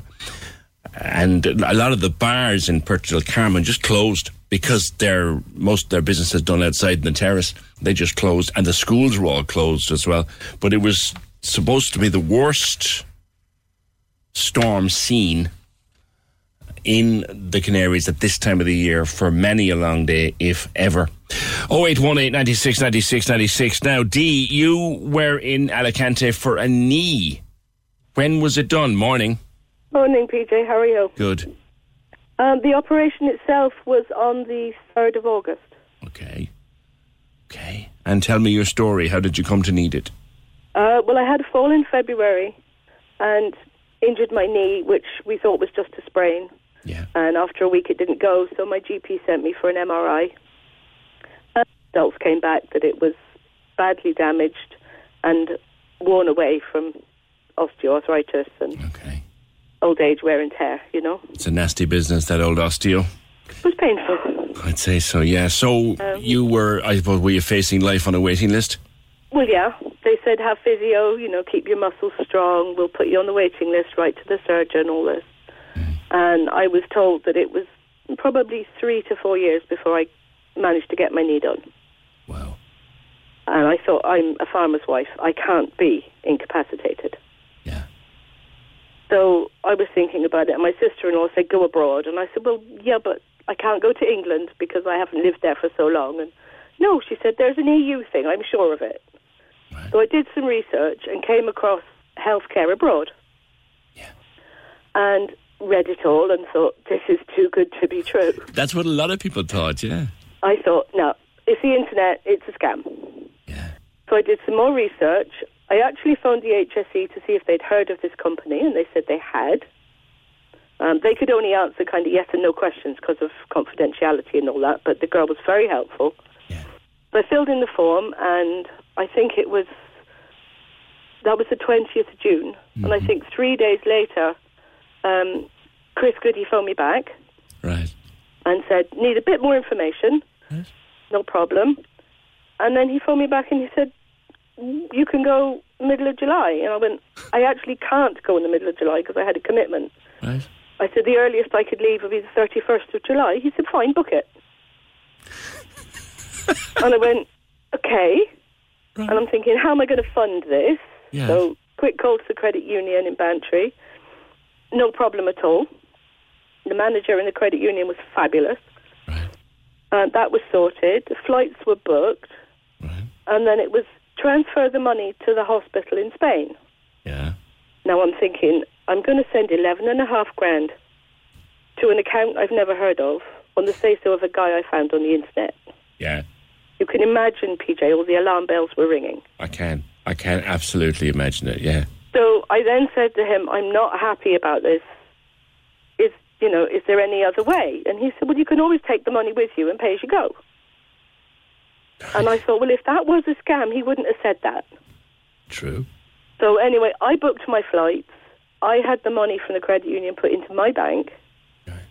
And I said to my husband, if I get there and there's nobody there to meet me, I either have a really good holiday for 2 weeks, or I change my flight and come home.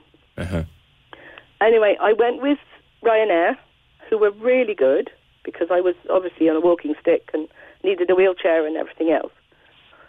And I was met at the airport by a lovely English lady who works for Healthcare Abroad. Yeah. And I immediately saw her, and not a word of a lie, PJ, when I saw her, I cried. Yeah. because I was so relieved that it was real. Yeah. She took me from Alicante to Denia. Yeah. To a beautiful hotel. It's first class. You could not fault it. And Dee, just a question that occurs to me, and if I don't ask you now, I'll forget it. Do you book your accommodation separately, or is it part of the package and you pay them? They do everything. You book your flights, or I had to book my own flights. Okay. They did everything else. Crikey. They collected me from the airport. They booked the hotel. They checked me in when I got there, made sure my room was okay and I was comfortable, and sorted everything out. And then it's right, tomorrow morning at 8 o'clock, one of us, it'll be so-and-so or so-and-so, they give you the name of your driver, will pick you up and take you to the hospital to meet your surgeon, have your pre-ops and all that. They are with you every single step of the way. This is unbelievable. They all speak Spanish. The lovely lady who picked me up from the airport was English. My other sort of liaison guy, as it were, was Dutch. And they're with you every single step of the way. They're with you every appointment. Sorry, the language, you're saying the language isn't a barrier because they've all got English, problem. I think you meant. It's no problem. Right. Even the nurses have their phones. If they don't know it, there's Google Translate. Wow. I mean, I don't have much Spanish. I have a little bit, but, you know, it's holiday Spanish. Yeah, cerveza, we've all... I was 2 weeks in a private Spanish hospital with the most amazing nursing team I've ever met in my life. Wow. In this state-of-the-art, brand new, spotlessly clean. Couldn't do enough for you. You're getting emotional even telling me. I am so relieved, Peter. I have no pain. My surgeon was Dutch. He was the nicest guy you've ever met. I saw him on the Monday, and he said, right, come in Tuesday and we'll do your pre-ops and get you in. When I went in on the Tuesday, he said, I want another x-ray on your knee, because he wasn't happy. Right. And he looked at it and he said, I can't do your operation this afternoon. And my heart just sank. Right. I had visions of having to come home and go through it all again. And I said, why? He said, your knee is in really bad shape. It's going to take twice as long as it should, and I'm going to need another surgeon. Right. Can you imagine that in Ireland? No. I said, when am I going to have my operation? Oh, we'll do it tomorrow morning. Oh, my God. He suddenly found another surgeon. He suddenly doubled the operating theatre time. And it was done on the Wednesday morning. My God. And Thursday morning the physio came in and I was out of bed with a walking frame and stood on my new leg, which was a bit scary. Yeah. But there was no pain. Pain relief management out there was incredible. I had morphine for a couple of days, and then after 3 days I didn't need it. Yeah. Intensive physio, which was really, really good. And then after a week, because I wasn't comfortable leaving the hospital so quickly, because getting in and out of bed and bathroom and everything else. Yeah. They said, well, if you're not comfortable with it, stay. Give yourself another 24 hours. We're not going to kick you out. Oh, my God. Right. So I had 7 days in hospital. Then I went back to the hotel. Everything was brilliant. And I flew home, and I'm doing really well. Wow. I can actually walk without my crutches for short distances. I was up and down the stairs at home the first day. And the recovery from a knee, they say, is longer than the recovery from a hip. Yeah. And you've all these cycling exercises to do and all that. Yeah. But you're flying. I'm flying it. Absolutely flying it. It was the best thing I ever did. Crikey. And when this one is healed, I know the other one needs doing. And I said to the surgeon, when can you do my other one? He said, when you're happy with your right leg, right, I'll do your left. No problem. Sake. Pick up the phone. You can come. That's amazing. And you have to ask yourself the question, don't you, Dee? You have to ask yourself the question. How can they do it a 2.25 hour flight away? Yep. And they can't do it an hour's drive away from you in the city? Yep. You have to, don't you? It's just amazing. It's incredible how the HSE are falling apart. I know a lady in the next village to me, and she's been waiting over 3 years for a knee. I'd say be giving her that phone number. Oh, I've actually given her the phone number, but it's not for everybody. No, I went on my own. Yeah. I met people out there from Carrigaline and a lovely guy from Donegal, and the lady from Carrigaline had her daughter with her. Yeah. Which was great. I'm better at handling things on my own. Okay. Plus the fact my husband couldn't leave the farm. He's got the farm. Dee, I'm absolutely so thrilled for you. I really am. Are absolutely amazing, and I've never been treated so well in my life. I'm so thrilled for you. Brilliant, absolutely brilliant, Dee. Thank you so much. 0818 96 96 96. She's down in West Cork. And I know at the time that this story was getting out there, people were saying, oh, you shouldn't be promoting this. We should be getting it at home. We shouldn't have to go to another country. Stuff it. They're doing it. They're going. The HSE's paying for it. You ring them today, they'll give you an appointment tomorrow. Like it's the business. Thank you, Dee. 0818 96 96 96. Access all areas on Cork's 96 FM. Your guide to nightlife on Leeside. Hi, it's Michael here with an update on Cork's entertainment. Claire Sands is launching her new album live at St. Luke's as part of the 43rd Cork Folk Festival taking place this coming Saturday. Doors are early at 7:30pm with tickets on sale now. Access all areas. Tchaikovsky's emotional expressiveness finds voice in this rarely heard choral work led by Paul Hillier when Chamber Choir Ireland performed Tchaikovsky's sublime Liturgy of St. John Chrysostom. It'll be performed on Thursday night at St. Finbarr's Cathedral with tickets on sale from corkoperahouse.ie. Access all areas. You can contact us here at Access All Areas if you have a show, play or exhibition coming up or any live streaming events or gigs by emailing us at aaa@96fm.ie. Access all areas. Your guide to nightlife on Leeside. On Cork's 96 FM. On Instagram at the weekend, Fitzpatrick's Food Store, wonderful place down there in Glanton Way, they put up 2 electricity bills through Bord Gáis Energy. The 2 months to July of 2021, the 2 months to July 21st, 2022, their electricity bill was €11,595.91. If that's not bad enough, Kerry, the 2 months from July 21st to September 21st, oh, she was there. I'll go to Seamus first. All right, Seamus, you want to talk about the government in advance of the budget? I'll get back to Kerry then. Morning. Morning, how you doing, PJ? What do you want to say, sir?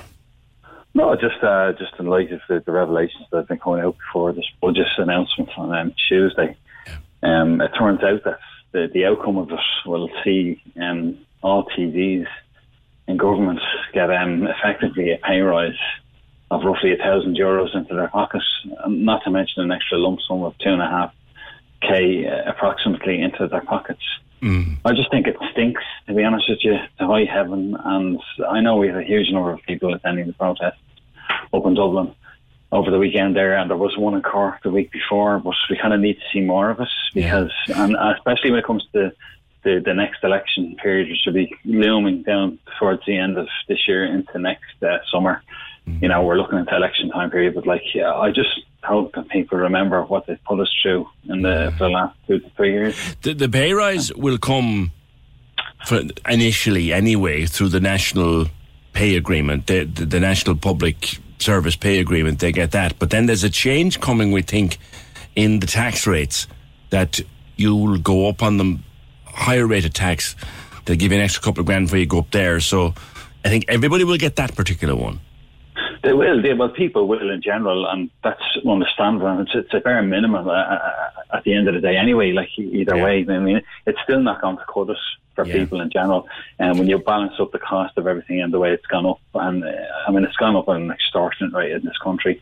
It's just, I just think it's shocking how, well, you know, the way they get away with what they're doing to the people, and people just seem to accept so much. I mean, next door we have a price cap in the UK introduced. Now, I know they went through a change of leadership and so on, but they've introduced a price cap, so you know that you can't pay any more than whatever it is, 2,500, 2,000 per year, approximately, for at least a couple of year period. There's an argument, though, Seamus, that's economically unsustainable, because where do you get where does the government get the money to pay all those bills that still have to be paid? But I do take the point. It is being done elsewhere. It's been done in France. It's been done all over the place. France as well, yeah. Yeah. All right, Seamus, thank you very much for that. Heading into the budget tomorrow, all TDs getting a pay rise. There are caps on energy prices in other countries, which is a good point at which to go back to Kerry.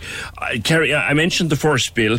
That was the 2 months up to July, was 11,595. July to September, how much? Morning. July to September for 2 months, 29,153. That's nearly 3 times, 2.5, over 2.5 times. Over 2.5, yeah. So as you can imagine, that knocked the wind out of me a bit on Thursday afternoon when that landed on my desk. I knew it was coming, as in we've been talking about the electricity since April, because we reviewed our pricing then. We had been locked into a contract last year until June, so our pricing was the same from June 2021 to June 2022 per unit. And then this is officially the first bill, and it's unsustainable. It is unsustainable. And just out of interest, when I locked this in, I had asked for an update just to see how the rates were going in case we made a bad decision on that and whatever. And in the start of September, the kind of utility, provider that would check all the pricing for us came back to say my 46-cent unit has now gone to 88. What the hell? So if I hadn't fixed those in April and let this run to see how it goes, that bill would be coming in at about 50,000 for 2 months. For the shop? For a shop, yeah. And tell me, Kerry, I know every shop is different, but like you're running coffee machines, you're running freezers. Yeah. Chill rooms. The chill rooms and the freezers, like these, obviously, look, I did get our electricians down a couple of weeks ago because I knew this was looming and I was so bad. I said, look, could we look at segregating the lights on the shop floor, like that I could, turn off some during the day if it's not needed, and, You're still trying to make sure everything's, visible in your shop and safe for people walking around. But, like, we're in a brand new building, PJ, so I've actually got timers on all our lights in our storerooms and our halls, so if there's nobody walking through it for a certain number of minutes, the lights go off. I have all LED lights, they're all new fittings, all our equipment is new, every single piece of it. So they're all what we would term optimum, use of, efficiency with regards to use of electricity and power. So, but I can't turn off a freezer or a cold room at night when the shop is closed. No, you can't. No. And to boot, then I suppose, and this is why it's really kind of hit things, our sales for the first 2 weeks in September this year in comparison to last year were down 19%. So I still have to turn on those lights and leave those freezers on, and the sales are down. Now, there's a couple of factors with that, like the going back to school, it's an expensive time for people, that's one part of it. And I think all of this talk, people are worried. They don't know that they'll have enough to heat their homes for the winter. And, that is an absolute disgrace that, the people in this country are feeling like that right now. And also, obviously, we still have stuff going on outside, so that's still causing a loss to our business with regards to our parking outside. But overall, to have your business down 19% and then get in a bill like this when there's something that should be done for it. And I firmly believe that any of the profits on that share of the ESB that is state-owned, they should be selling out this at cost to home residents and to local businesses that are providing employment, because 6 months' time here we're going to be in a very different position with lots of businesses not able to survive this. Kerry, I really, really hope that this doesn't break your business, but I was talking to someone over the weekend who is immersed in retail, shall we say, for the last 30 years. It's what he does for a living, various elements of retail. And he said to me, prepare yourself in the spring of 2023 for hundreds, if not thousands, of job losses. Yeah.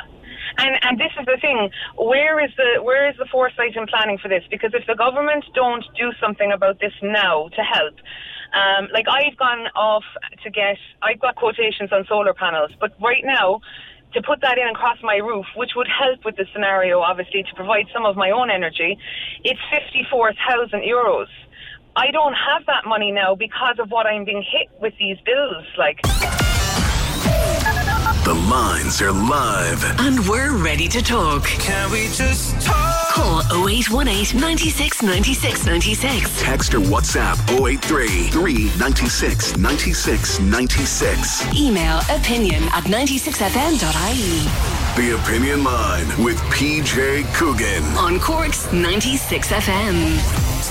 A couple of comments to get back to from our conversation with Eileen earlier about letting kids make choices and teaching them to make choices in life. There's one beauty in there. Oh, one beauty. I'll read it for you in a little while. Also, a few more comments on, the politicians getting pay rises, sizable pay rises, while someone like Kerry down in downtown in Fitzpatrick's is looking at a bill that is completely and totally unsustainable. And as I said over the weekend, talking to a friend of mine who is so steeped in retail, let's just say he learned this at his father's side in a little fruit and veg shop that they had as a family when he was only a little boy. And he's still working in retail to this day. And he was saying to me the weekend, he said, prepare yourself, he said. Prepare yourself in the spring of 2023 if something serious doesn't start happening for tens of hundreds, if not thousands of job losses. Hundreds, if not thousands of job losses across retail, because it's just going to become unsustainable to keep premises open. And one thing he did say was prepare yourself for loads and loads and loads and loads and loads of those do-it-yourself tills, those ones, self-service tills, the ones that are in Tesco's and loads of other places now. There'll be self-service tills everywhere because they'll just get rid of the low-hanging fruit on the front line. That's where we're headed because of these kind of bills. Eugene says, when you hear your electric kettle bubbling, it's good to use it. No need to wait until it switches itself off. Thanks, Huge. Lots of little ones like that. 0818 96 96 96. Now, Jenny Keane, I know that, Jenny, you were trying to put together a toy show, a sex toy show for Dublin in early December, but it's all fallen through. What happened? Morning. Yeah. Good morning. How are you? Good. Thank you so much for talking to me today. Yeah, it fell through last week. It was very unexpected. We actually had the event completely planned and organised with international guests coming and performers coming from different parts of the world as well. And we found out that we could no longer. It just came to be that we could no longer continue with the event unless we kind of submitted to restricting it in some way. So there was an issue with the name of the event and just some restrictions basically. Let's not around mention what a we venue could do. at any time, but let's just say you had it all booked and you had it all ready to go. And then what happened? What did they say to you? It was just that we could no longer continue unless certain restrictions were put in place. And I'm very against, restricting or controlling language around sex. And this really came from the top level, a managing level and or a director's level and a council level. And so it wasn't possible for me to do this just because I really believe, in creating a very open, honest conversation around sex. And I've been doing this online with my community for the last 2.5 years. And it's a pleasure-based sex education, which is the foundation of everything. And so they wanted you to basically tone the show down so that you could hold on to the venue, and you've decided, unfortunately, to cancel because of that. Yeah, and also it just was very difficult to get in conversation in general. The conversation wasn't willing to be had in a space where both parties could meet openly. It was very restricted from the beginning. So for me, I think when you put restrictions in right at the very beginning, the conversation doesn't go to a very good place if you're doing that right from the very start. And here's the thing, Jay, PJ, I totally understand the fear around conversations around sex. I totally understand apprehension. I totally understand worry. I work, my background is in trauma therapy in the sex space. So I understand. And actually this is part of the conversation when it comes to learning how to move people's attention from a risk-based, pleasure-based sex education point of view to understanding the importance of a pleasure-based sex education. And you wanted to be more positive discussion, and I looked at your Instagram again this morning, as I do from time to time when you post, because I've been following you since we last talked, and I see what you're at, and I know that you want a very positive attitude, but sadly there is a certain sort of a negativity out there. So have you been able to find another venue, or are you looking for another venue? No, we're definitely looking for another venue. Yes, I'll be totally honest with you. I fell into a somewhat of a pit of hopelessness at the weekend, because this same issue is actually coming up again and again. We had a lot of support at lower levels, basically within venues. So a lot of support, a lot of enthusiasm for the show. But once it was going to directors levels again, we were coming up against the red light, and again for the same reasons, wanting to put restriction in. And again, Jenny, without again, and I'm very grateful to you for not naming anywhere. Are these private commercial venues or public buildings you're talking about? Both. And you get to a certain level where initially, okay, that sounds all right. Where do you want to book? Fine. And then it goes upstairs. Oh no, we're not having that. Pretty much, yeah. This is pretty much what's happening at the moment. I mean, I will also say as well, we've had a lot of really positive support as well from venues. However, the problem is that at this point in time, coming up to Christmas so close, that they actually just don't have availability to host us. So, and this is like, we had booked this in the previous venue. We booked it months and months ago. However, it's only coming to light last week, basically, that it's not possible to go ahead. So there's a lot of obstacles in the way. If you don't get a venue, what do you do? You scrap it. If you don't get a venue, what do you do? If we don't get a venue, it'll go solely online, and I think I'll just make it my absolute mission to make the conversation that we're having a lot more public and a lot more national. I mean, that's already happening this year. Like, people from the media are very open to speaking to me, like the likes of yourself, who definitely understand like the conversation and also the way that we're talking about it. I'm really not about getting angry or getting upset. For me, this is part of restriction, I think, and fear is part of this conversation. And I also said as well online, because I had a lot of my community members being like, this makes me so angry, and I'm like, there's nothing to be angry about. This is a growth edge. Meeting resistance when we're changing the conversation on something is really, really important, and this is nothing but good, so it just means we have to talk more. Okay, all right, listen, and it's always a pleasure to speak with you on the opinion line. Jenny Keane, a holistic sex educator. You'll find her on Instagram. She's got podcasts and videos and the whole thing, and look, it's not suitable for little eyes or little ears, but it's an adult conversation.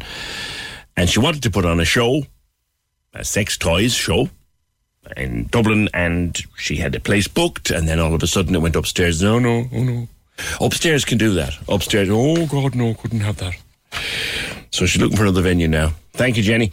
0818 96 96 96. Thank you very much to the person who contacted us to say they were caught in the traffic around that accident on the M7 at the weekend. Can you tell PJ, we were stuck in our own car. We didn't see the air coach when we were sitting on the side of the road. Thanks for that, and thank you for coming back. Bernie was on about the budget and the government and the pay. We're talking about the government's talking about increasing the pension by around €10, and then they give themselves €1,000 pay rise. So how's that fair? I'm grateful for the increase, and every little helps, but really, how does €10 match with the price and inflation? And we got this in earlier on from John, and I'm going to read it. And look, tomorrow we'll be looking ahead to the budget, and on Wednesday we'll be looking at the budget when we actually have the details in front of us, and we've been able to look at what it's worth and what it's not worth to you, and always interested in your contributions, particularly post-budget, as to whether it'll be any good to you at all. That's tomorrow and Wednesday. But listening to Anne, remember I was talking to Anne earlier on this morning, and she's living in a little caravan in East Cork, and she's really, really struggling. Why doesn't the government give everyone $6,500 to help manage the cost of living? This is the same as they gave themselves a pay rise for doing absolutely nothing but implementing decisions already made by civil servants, Quangos and the EU. This is because all of the TDs will be getting a pay rise roughly equivalent of $6,500 over a period of time because of the new public service pay agreement. That's where John gets that from. They'll say they don't have enough money to do this. The country is financially broken because of the escapades of the people managing it. A country like Norway exploited its natural resources and put them aside for bad times. It then dips into it when they come and build it back up when things improve. That's how you run a country. They decided they'd get a handy, cushy job managing our finances to rack and ruin and pay themselves handsomely. Anything that the government gives in the budget is not worth the paper it's written on, because the prices are also going up and will never ever come back down. By the time the people get the money, they'll just need it to stand still. And here's another thing, PJ. Can you get onto the councils and see if they're index linking their thresholds for housing assistance? Or will some people suddenly find themselves excluded from support or their rent going up because of increases they got in the budget? That's a great point, John. And can Cork County Council commit to a rent freeze to ease the situation of people who are considering the choice between rent, electricity, food and medicine?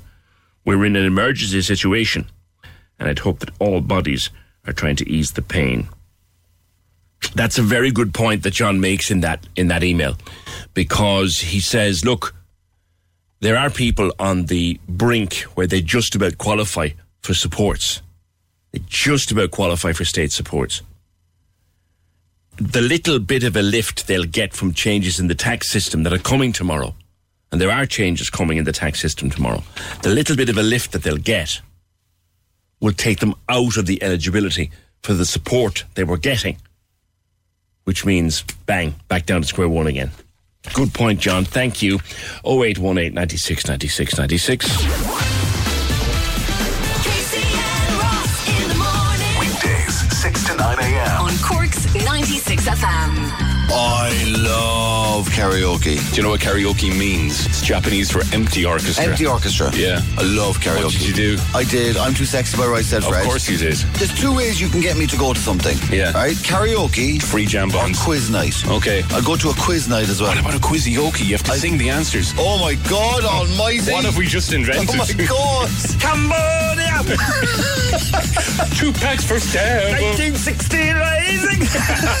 Casey and Ross in the morning with Noel DC Cars Blackpool. Exclusively Skoda in the city. Find your next car online at noeldc.com. Open 24/7. 96 FM. Graham Norton wrote a book called Holding. Holding has been turned into an excellent television series. 3rd episode airs on Virgin Media 1 this week. I've seen this before because I saw it last year when it went out. I think it went out across the water, and I happened to pick it up. It's great. It really is good, and it's got a fabulous cast. Conleth Hill plays Sergeant PJ Collins, and he's absolutely brilliant. It's got Charlie McKenna, Siobhan McSweeney's there from Derry Girls.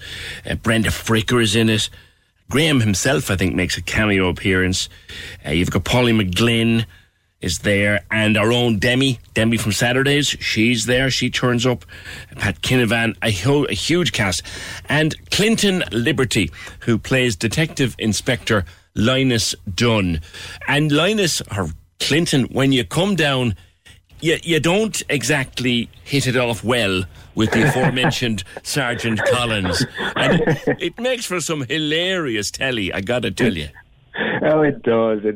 No, Linus doesn't come to sort of play friendly with anyone.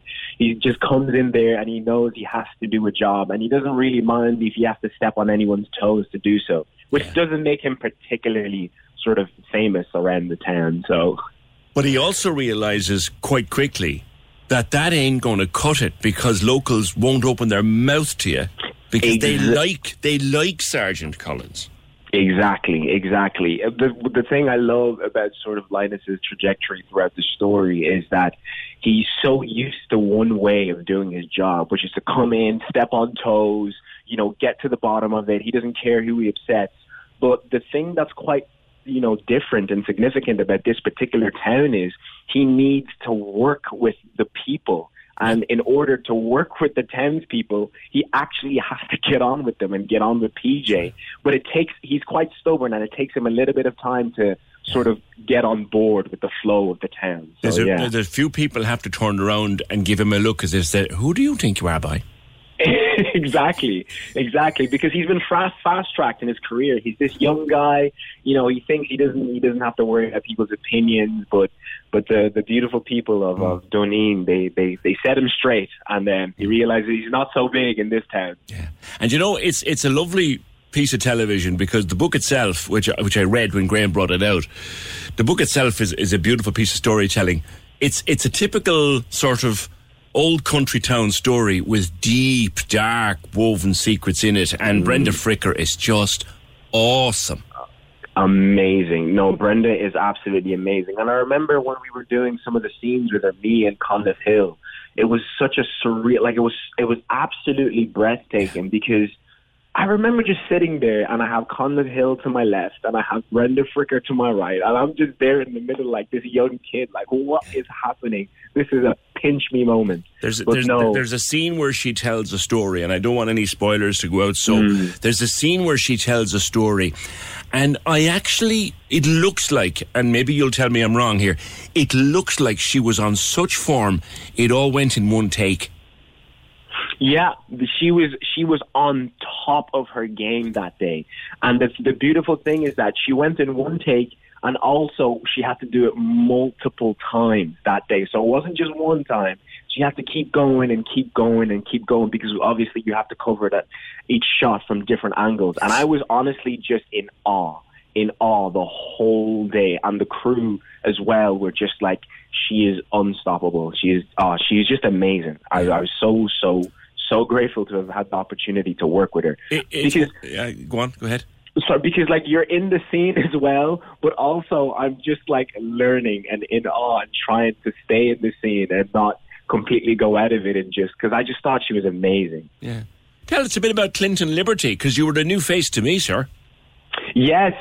Clinton Liberty is this new actor, and he's young and very green, and he's been acting for 3 years, and I went to the Lear Academy in Trinity, and that's where I trained, and I graduated in 2019.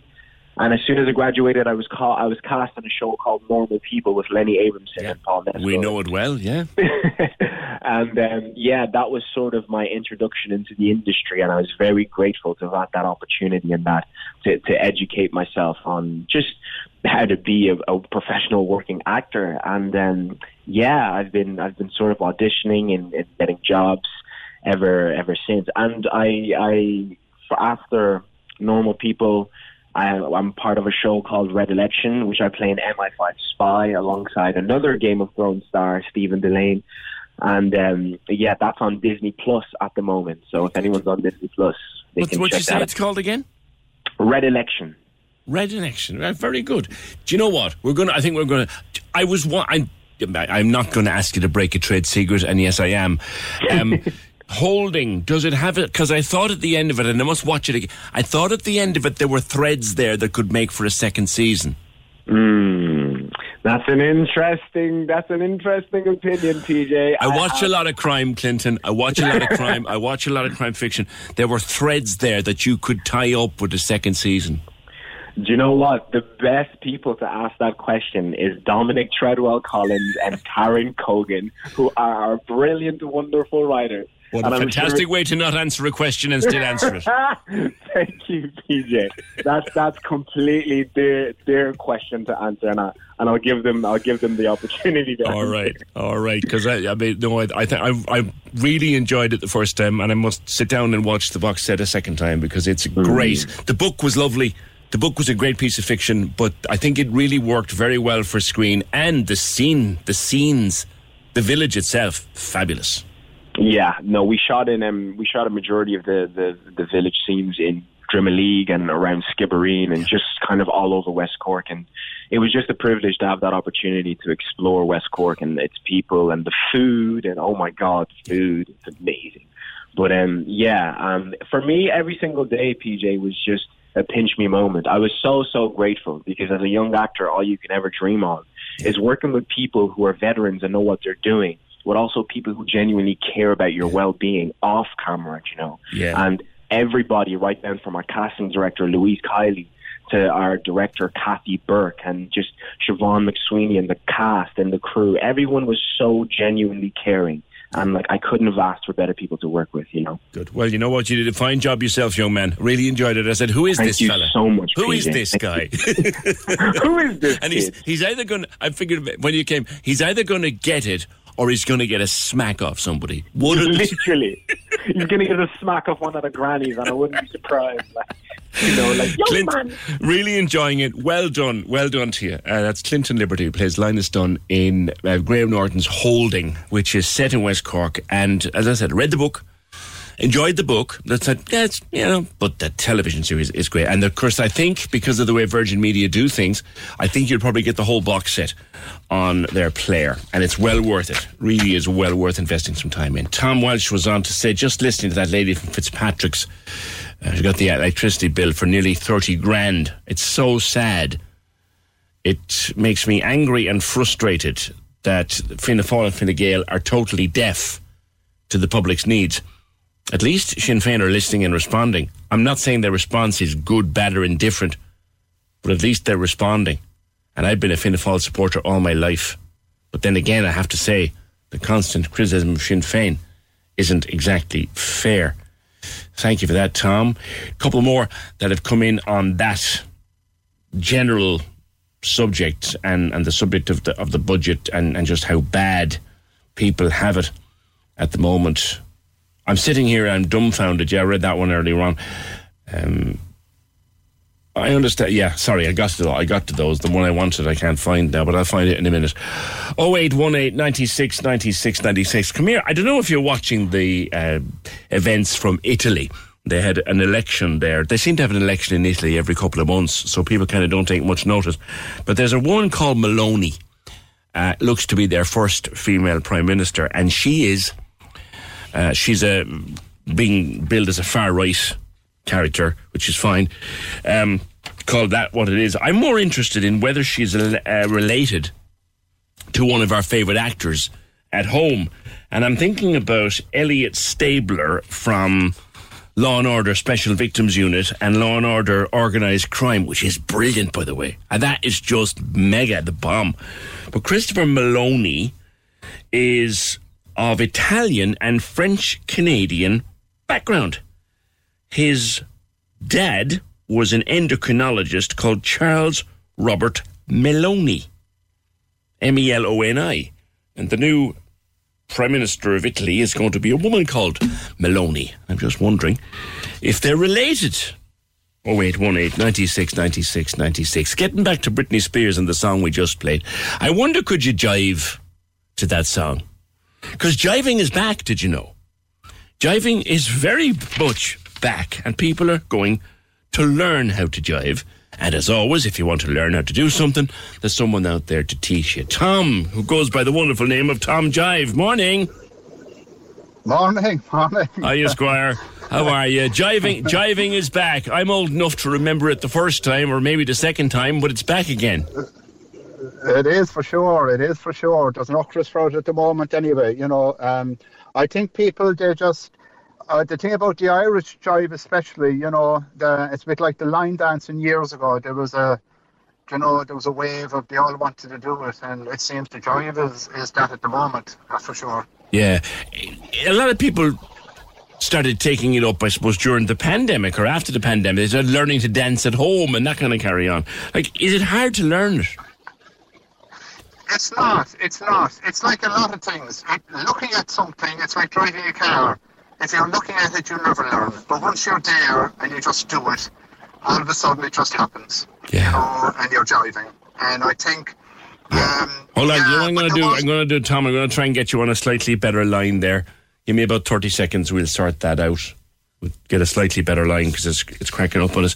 Yeah, just getting back to that thing in Italy. Her name was Meloni, and Elliot Stabler of Law & Order SVU fame and Organised Crime fame. Organised Crime's brilliant. He's Meloni, and he's French. He's Italian, French-Canadian background, and she's Italian. I wonder. It's just something I'm throwing out there for what it's worth. Do you know what I mean? I don't care really about the politics of Italy, so don't be telling me this and telling me that about who she is or what she is. I'm not too... We'll talk about that another day. But right now I'm just saying, is she related to him? somehow. 0818 96 96 96. Can we, before I go back to Tom, can we wish congratulations and happy anniversary? I cannot believe it is that long since they opened the doors out at Brew Columbanus. 17 years ago today, they opened the doors to Brew Columbanus. I cannot believe that. But happy anniversary and well done to everyone involved in Brew Columbanus. 0818 96 96 96. Back to Tom. So, Tom, it's not that difficult to learn, you say? It's not if you break it down. If you break it down, especially jiving. I mean, jiving is probably one of the easier dances to learn. Yeah. Because it's a kind of a swing dance, whereas a waltz can be a little bit trickier, foxtrot can be touched quicker, the ballroom one, it can be very tricky. But the jive, the general jive, you could pick it up, like I do the 4-week courses, as you know, and they pick up even in a couple of weeks, they've got it. Does jive count as a form of ballroom? I suppose every dance is kind of in a family, but more the swing dance is the jive. But ballroom is a lot more different. The beat, it's all in the beat, you see. If you're doing a waltz, to be a 1, 2, 3, 1, 2, 3, 1, 2, 3. If you're doing a foxtrot, to be slow, slow, quick, slow. Whereas the jive is you count the beat 1 and 2 and 3 and 4 and so on. So they all have their own little beat and timing that's unique to them.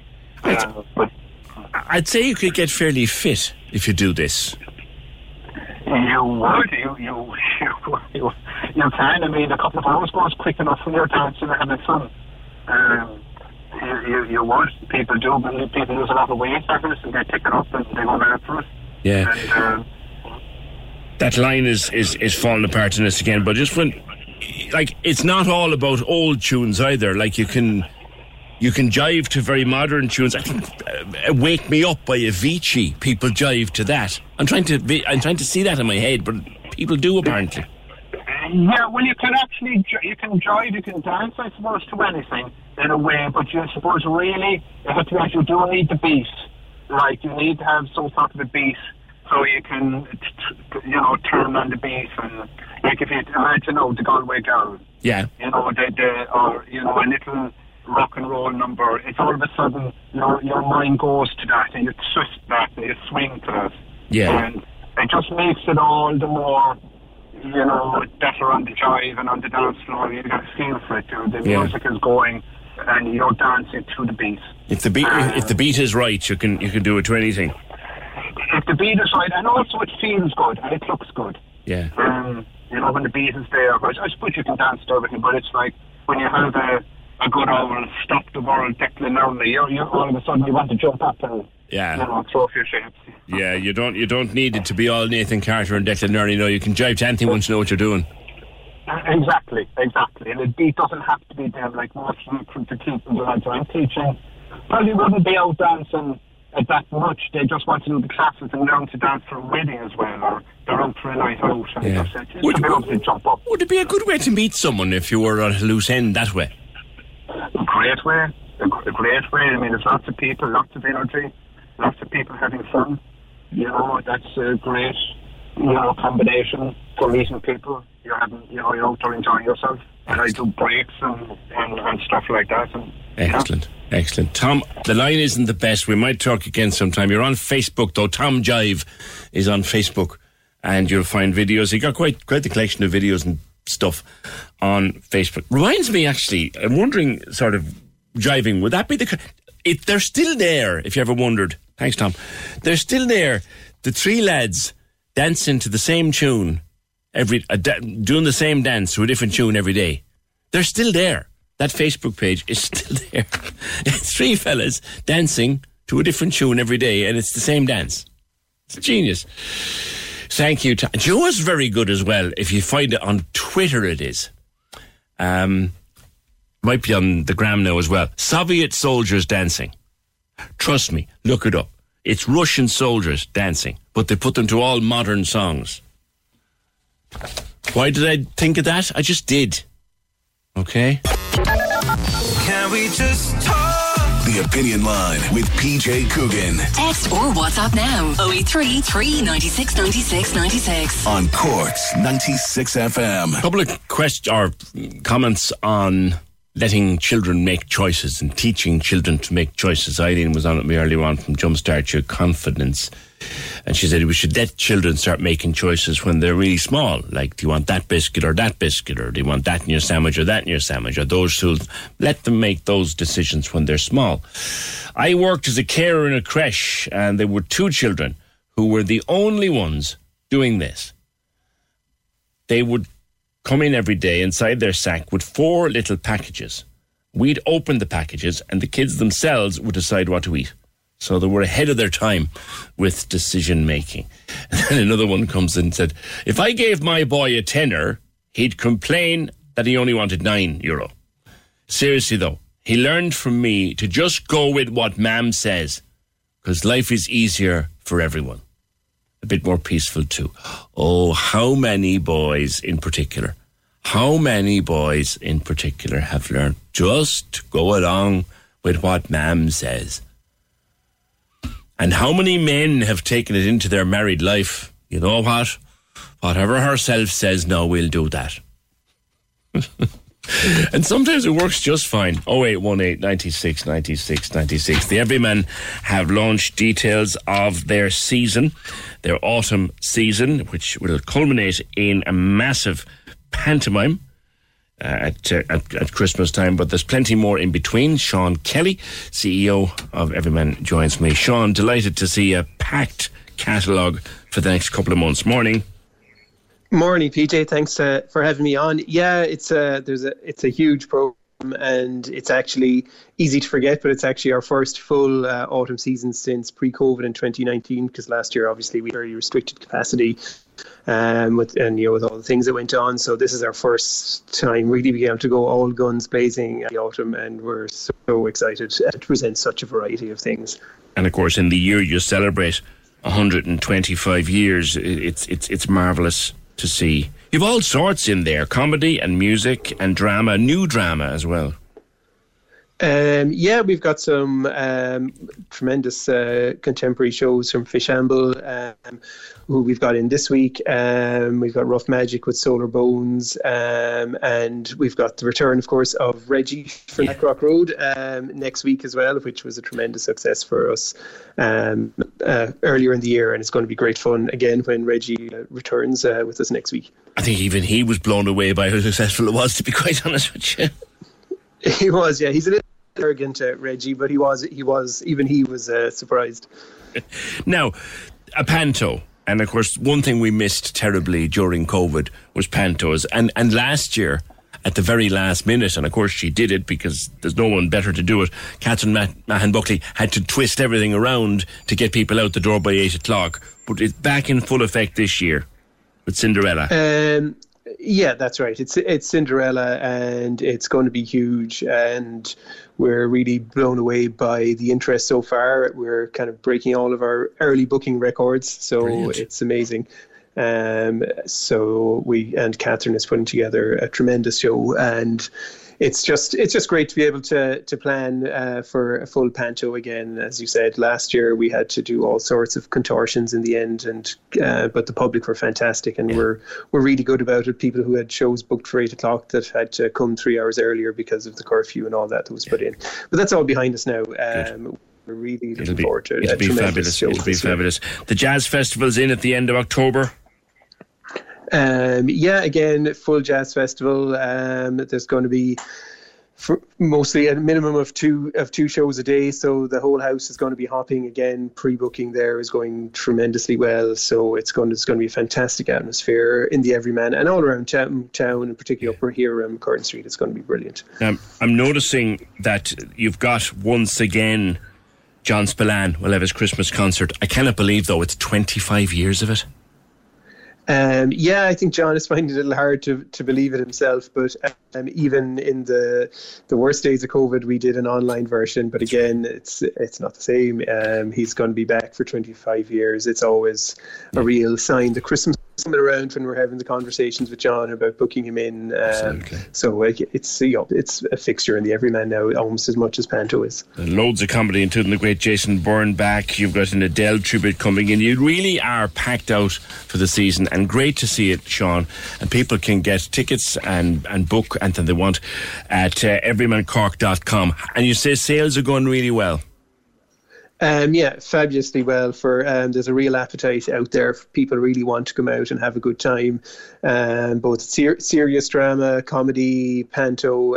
But people just really want to get out and mingle and mix with each other and enjoy themselves. Yeah, I think it's marvellous, and hopefully I'll see all you guys several times across the season. There's one place I love to go, is the Everyman. Thank you, Sean Kelly, CEO of the Everyman. Their new season, all the details you want are on everymancork.com. 0818 96 96 96. The Cork Diary. On Cork's 96 FM. Independence Museum Kilmurray will be hosting 2 live performances on Friday the 30th of September. Karen Minahan presents Extraordinary Ordinary Women Live, recounting the untold stories of 13 West Cork women who contributed in the steps leading to the founding of the state. And Pauline O'Driscoll will perform the short play Home Rules. For tickets and more information, email khaamuseum@gmail.com. If you have an event you would like mentioned, email the details to corkdiary@96fm.ie. The Cork Diary. With Tusla Fostering, now seeking foster carers from a diverse range of backgrounds in Cork. See fostering.ie. On Cork's 96 FM. Just getting back to treatment abroad, we spoke to 2 women earlier on this morning who've had one a hip and the other a knee done in the last 3 or 4 weeks, and they couldn't be happier, and their story is just so good you'd hardly believe it. Antoinette says, delighted for Anne. It's a sad state of affairs that Irish people have to travel to another country for surgery when we have state-of-the-art hospitals here. Kate says the European hospitals are super. Kevin was in hospital in Italy. He'd 100 stitches. The treatment was unreal. Everything was free, ultra-modern, and the surgeon rang him at 10 o'clock the next morning for a person-to-person call to know how he was feeling. That wouldn't happen in Ireland. And fair play to Anne. Clearly this is someone who knows her. Fair play to Anne. I'm so delighted to hear her sounding so well. She's been through hell and back, and both of our callers were almost emotional telling me about how good their experience had been. Jiving was big back in the day and it's back now, just like the poverty. Oh God. Okay. Now, Con, you wanted to talk about neutrality. We don't have a whole pile of time, but fire away, sir. PJ. Morning.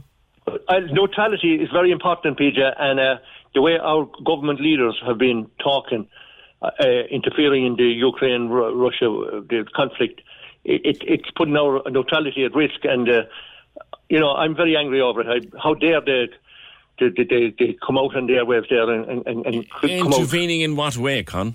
They're coming out and calling for sanctions against Russia and the EU level. I mean, we're only a small, neutral country. It's like, we're only being used as puppets. Joe Biden rings up Micheál Martin. Micheál, would you ever do me a favour and bring more sanctions against Russia? How do you know he did that, though? Well, look, I've noticed anyway, and our national broadcaster, they might as well not have an American news correspondent at all. They just should come straight from the Democratic Party headquarters. Are you talking about what Micheál Martin said at the UN? Yes, I am indeed, and we don't know all the facts. There was since 2014, there's been a conflict going there in eastern Ukraine. Yes, and I've got a good authority that the Russian prisoners were interrogated and tortured. What's good authority now, Con? What's good authority? A good authority, I mean, we don't get. The media, as you know, the media in Ireland is the main media. I mean, I couldn't praise the Cork radio stations enough. Good man. He come out and he try to get the two, but our national media, Dublin-based media, they're very biased. Right. Very biased. Do you remember what Archbishop Desmond Tutu said? Yes. If you remain neutral when someone is being oppressed, you are on the side of the oppressor. No. Ireland has played a key role in the United Nations peacekeeping forces, over the last 40 or 50 years, and we're putting our soldiers at risk going into peacekeeping. It happened actually. The late Brian Linehan, he came out and he recognised the PLO back in the 70s, 80s. And within weeks, there was 2 Irish soldiers shot dead. I don't think you can connect the two. I remember the incidents. I don't think in fairness, Con, it's not fair to connect neutral. You have to be neutral. You have to stay neutral. And what our politicians, our elected... But by neutral, do you mean, Con, and I love talking to you, by the way, by neutral, do you mean he should say nothing ever?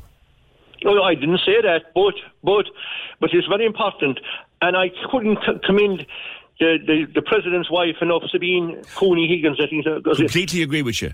I completely agree with you there. She came out and said, we have negotiation talking. There should be a absolutely. But you know and I know, and everybody knows really, Con, whether they'll admit it or not, the only way this will be sorted is by people sitting down. You're right there. No one disagrees with that. Yeah, but why are our Taoiseach and things coming out causing for more sanctions against Russia? I mean, it's crazy. They're taking one side. It's wrong. It's wrong. But if you take the side of the if you stay neutral when a country is being oppressed, then you are on the side of the oppressor. No, I don't agree with that because we haven't all the facts here. We haven't all the facts. I mean, what facts do you want? Russia bombing the life out of Ukraine. Ukraine was part of Russia for nearly 200 years. It was. It was, and there's Russian-speaking people, and you know that Russia was banned from that part of Ukraine. The Ukraine banned Russia's TV program. I remember hearing that. But you maintain anyway, Con, that we're not neutral enough, and that the government are traipsing around our neutrality, and that it's not going to work out well for us in the long term. Maybe you're right, maybe you're wrong. I don't know, Con. Thank you for your call, though. I do appreciate it. It's where we finished today. Do you agree with Con? Do you think that Micheál Martin was wrong in what he said over at the United Nations, where he described Russia as a rogue state? Was he wrong? Did you agree? Did you disagree? I don't know. But we can take it up again tomorrow if you want to. And we're back just after 9. Let me show you what it's all about. Check it out. Simon Murdoch and the best music mix. Weekdays from midday on Cork's 96 FM. Vouchers, concert tickets, cash. I'm always looking after you with some giveaways. Thank you. Thrilled. Over the moon. You've made my weekend. And I've got your favourite tunes across the afternoon every single day. Bring it on. Love that song. Good. I'm going to play it for you right now. Belt it out, boy. But these guys, they're here too. Ed Sheeran here. This is Adele. Hey, it's me, Justin Bieber. Best music and the best crack in the afternoon on your radio. Join me from 12. Let me show you what it's all about. Check it out. Simon Murdoch, midday to 4 p.m. With Sky VIP. At Sky, everyone's a VIP. Visit the VIP section of the My Sky app to discover your rewards. On Cork's 96 FM. Even on a budget, quality is non-negotiable. That's why Quince is the place to score high-end essentials at 50 to 80% less than similar brands. Get your hands on buttery soft cashmere sweaters from just $60, Italian leather jackets, and so much more. And the best part about Quince, they exclusively partner with factories committed to safe, ethical, and responsible manufacturing. Elevate your style without the elevated price tag with Quince. Go to quince.com/upgrade for free shipping and 365-day returns. When you make decisions for your company, you look for the no-brainers. And if you have a lot of mailing to do, Stamps.com is the ultimate no-brainer. It streamlines your processes to make your business more efficient, which makes you less busy. Mail checks, invoices, legal documents, and everything you need to keep your business running with Stamps.com. Seamlessly connect with every major marketplace and shopping cart. Schedule package pickups and see your cheapest and fastest shipping options from different carriers, with rates up to 89% off USPS and UPS rates. And with the Stamps.com mobile app, you can take care of mailing and shipping wherever you are. Make the same no-brainer decision as over 1 million other businesses with Stamps.com. Sign up with code PROGRAM for a 4-week trial, plus free postage and a free digital scale. No long-term commitments or contracts. That's Stamps.com. Code PROGRAM.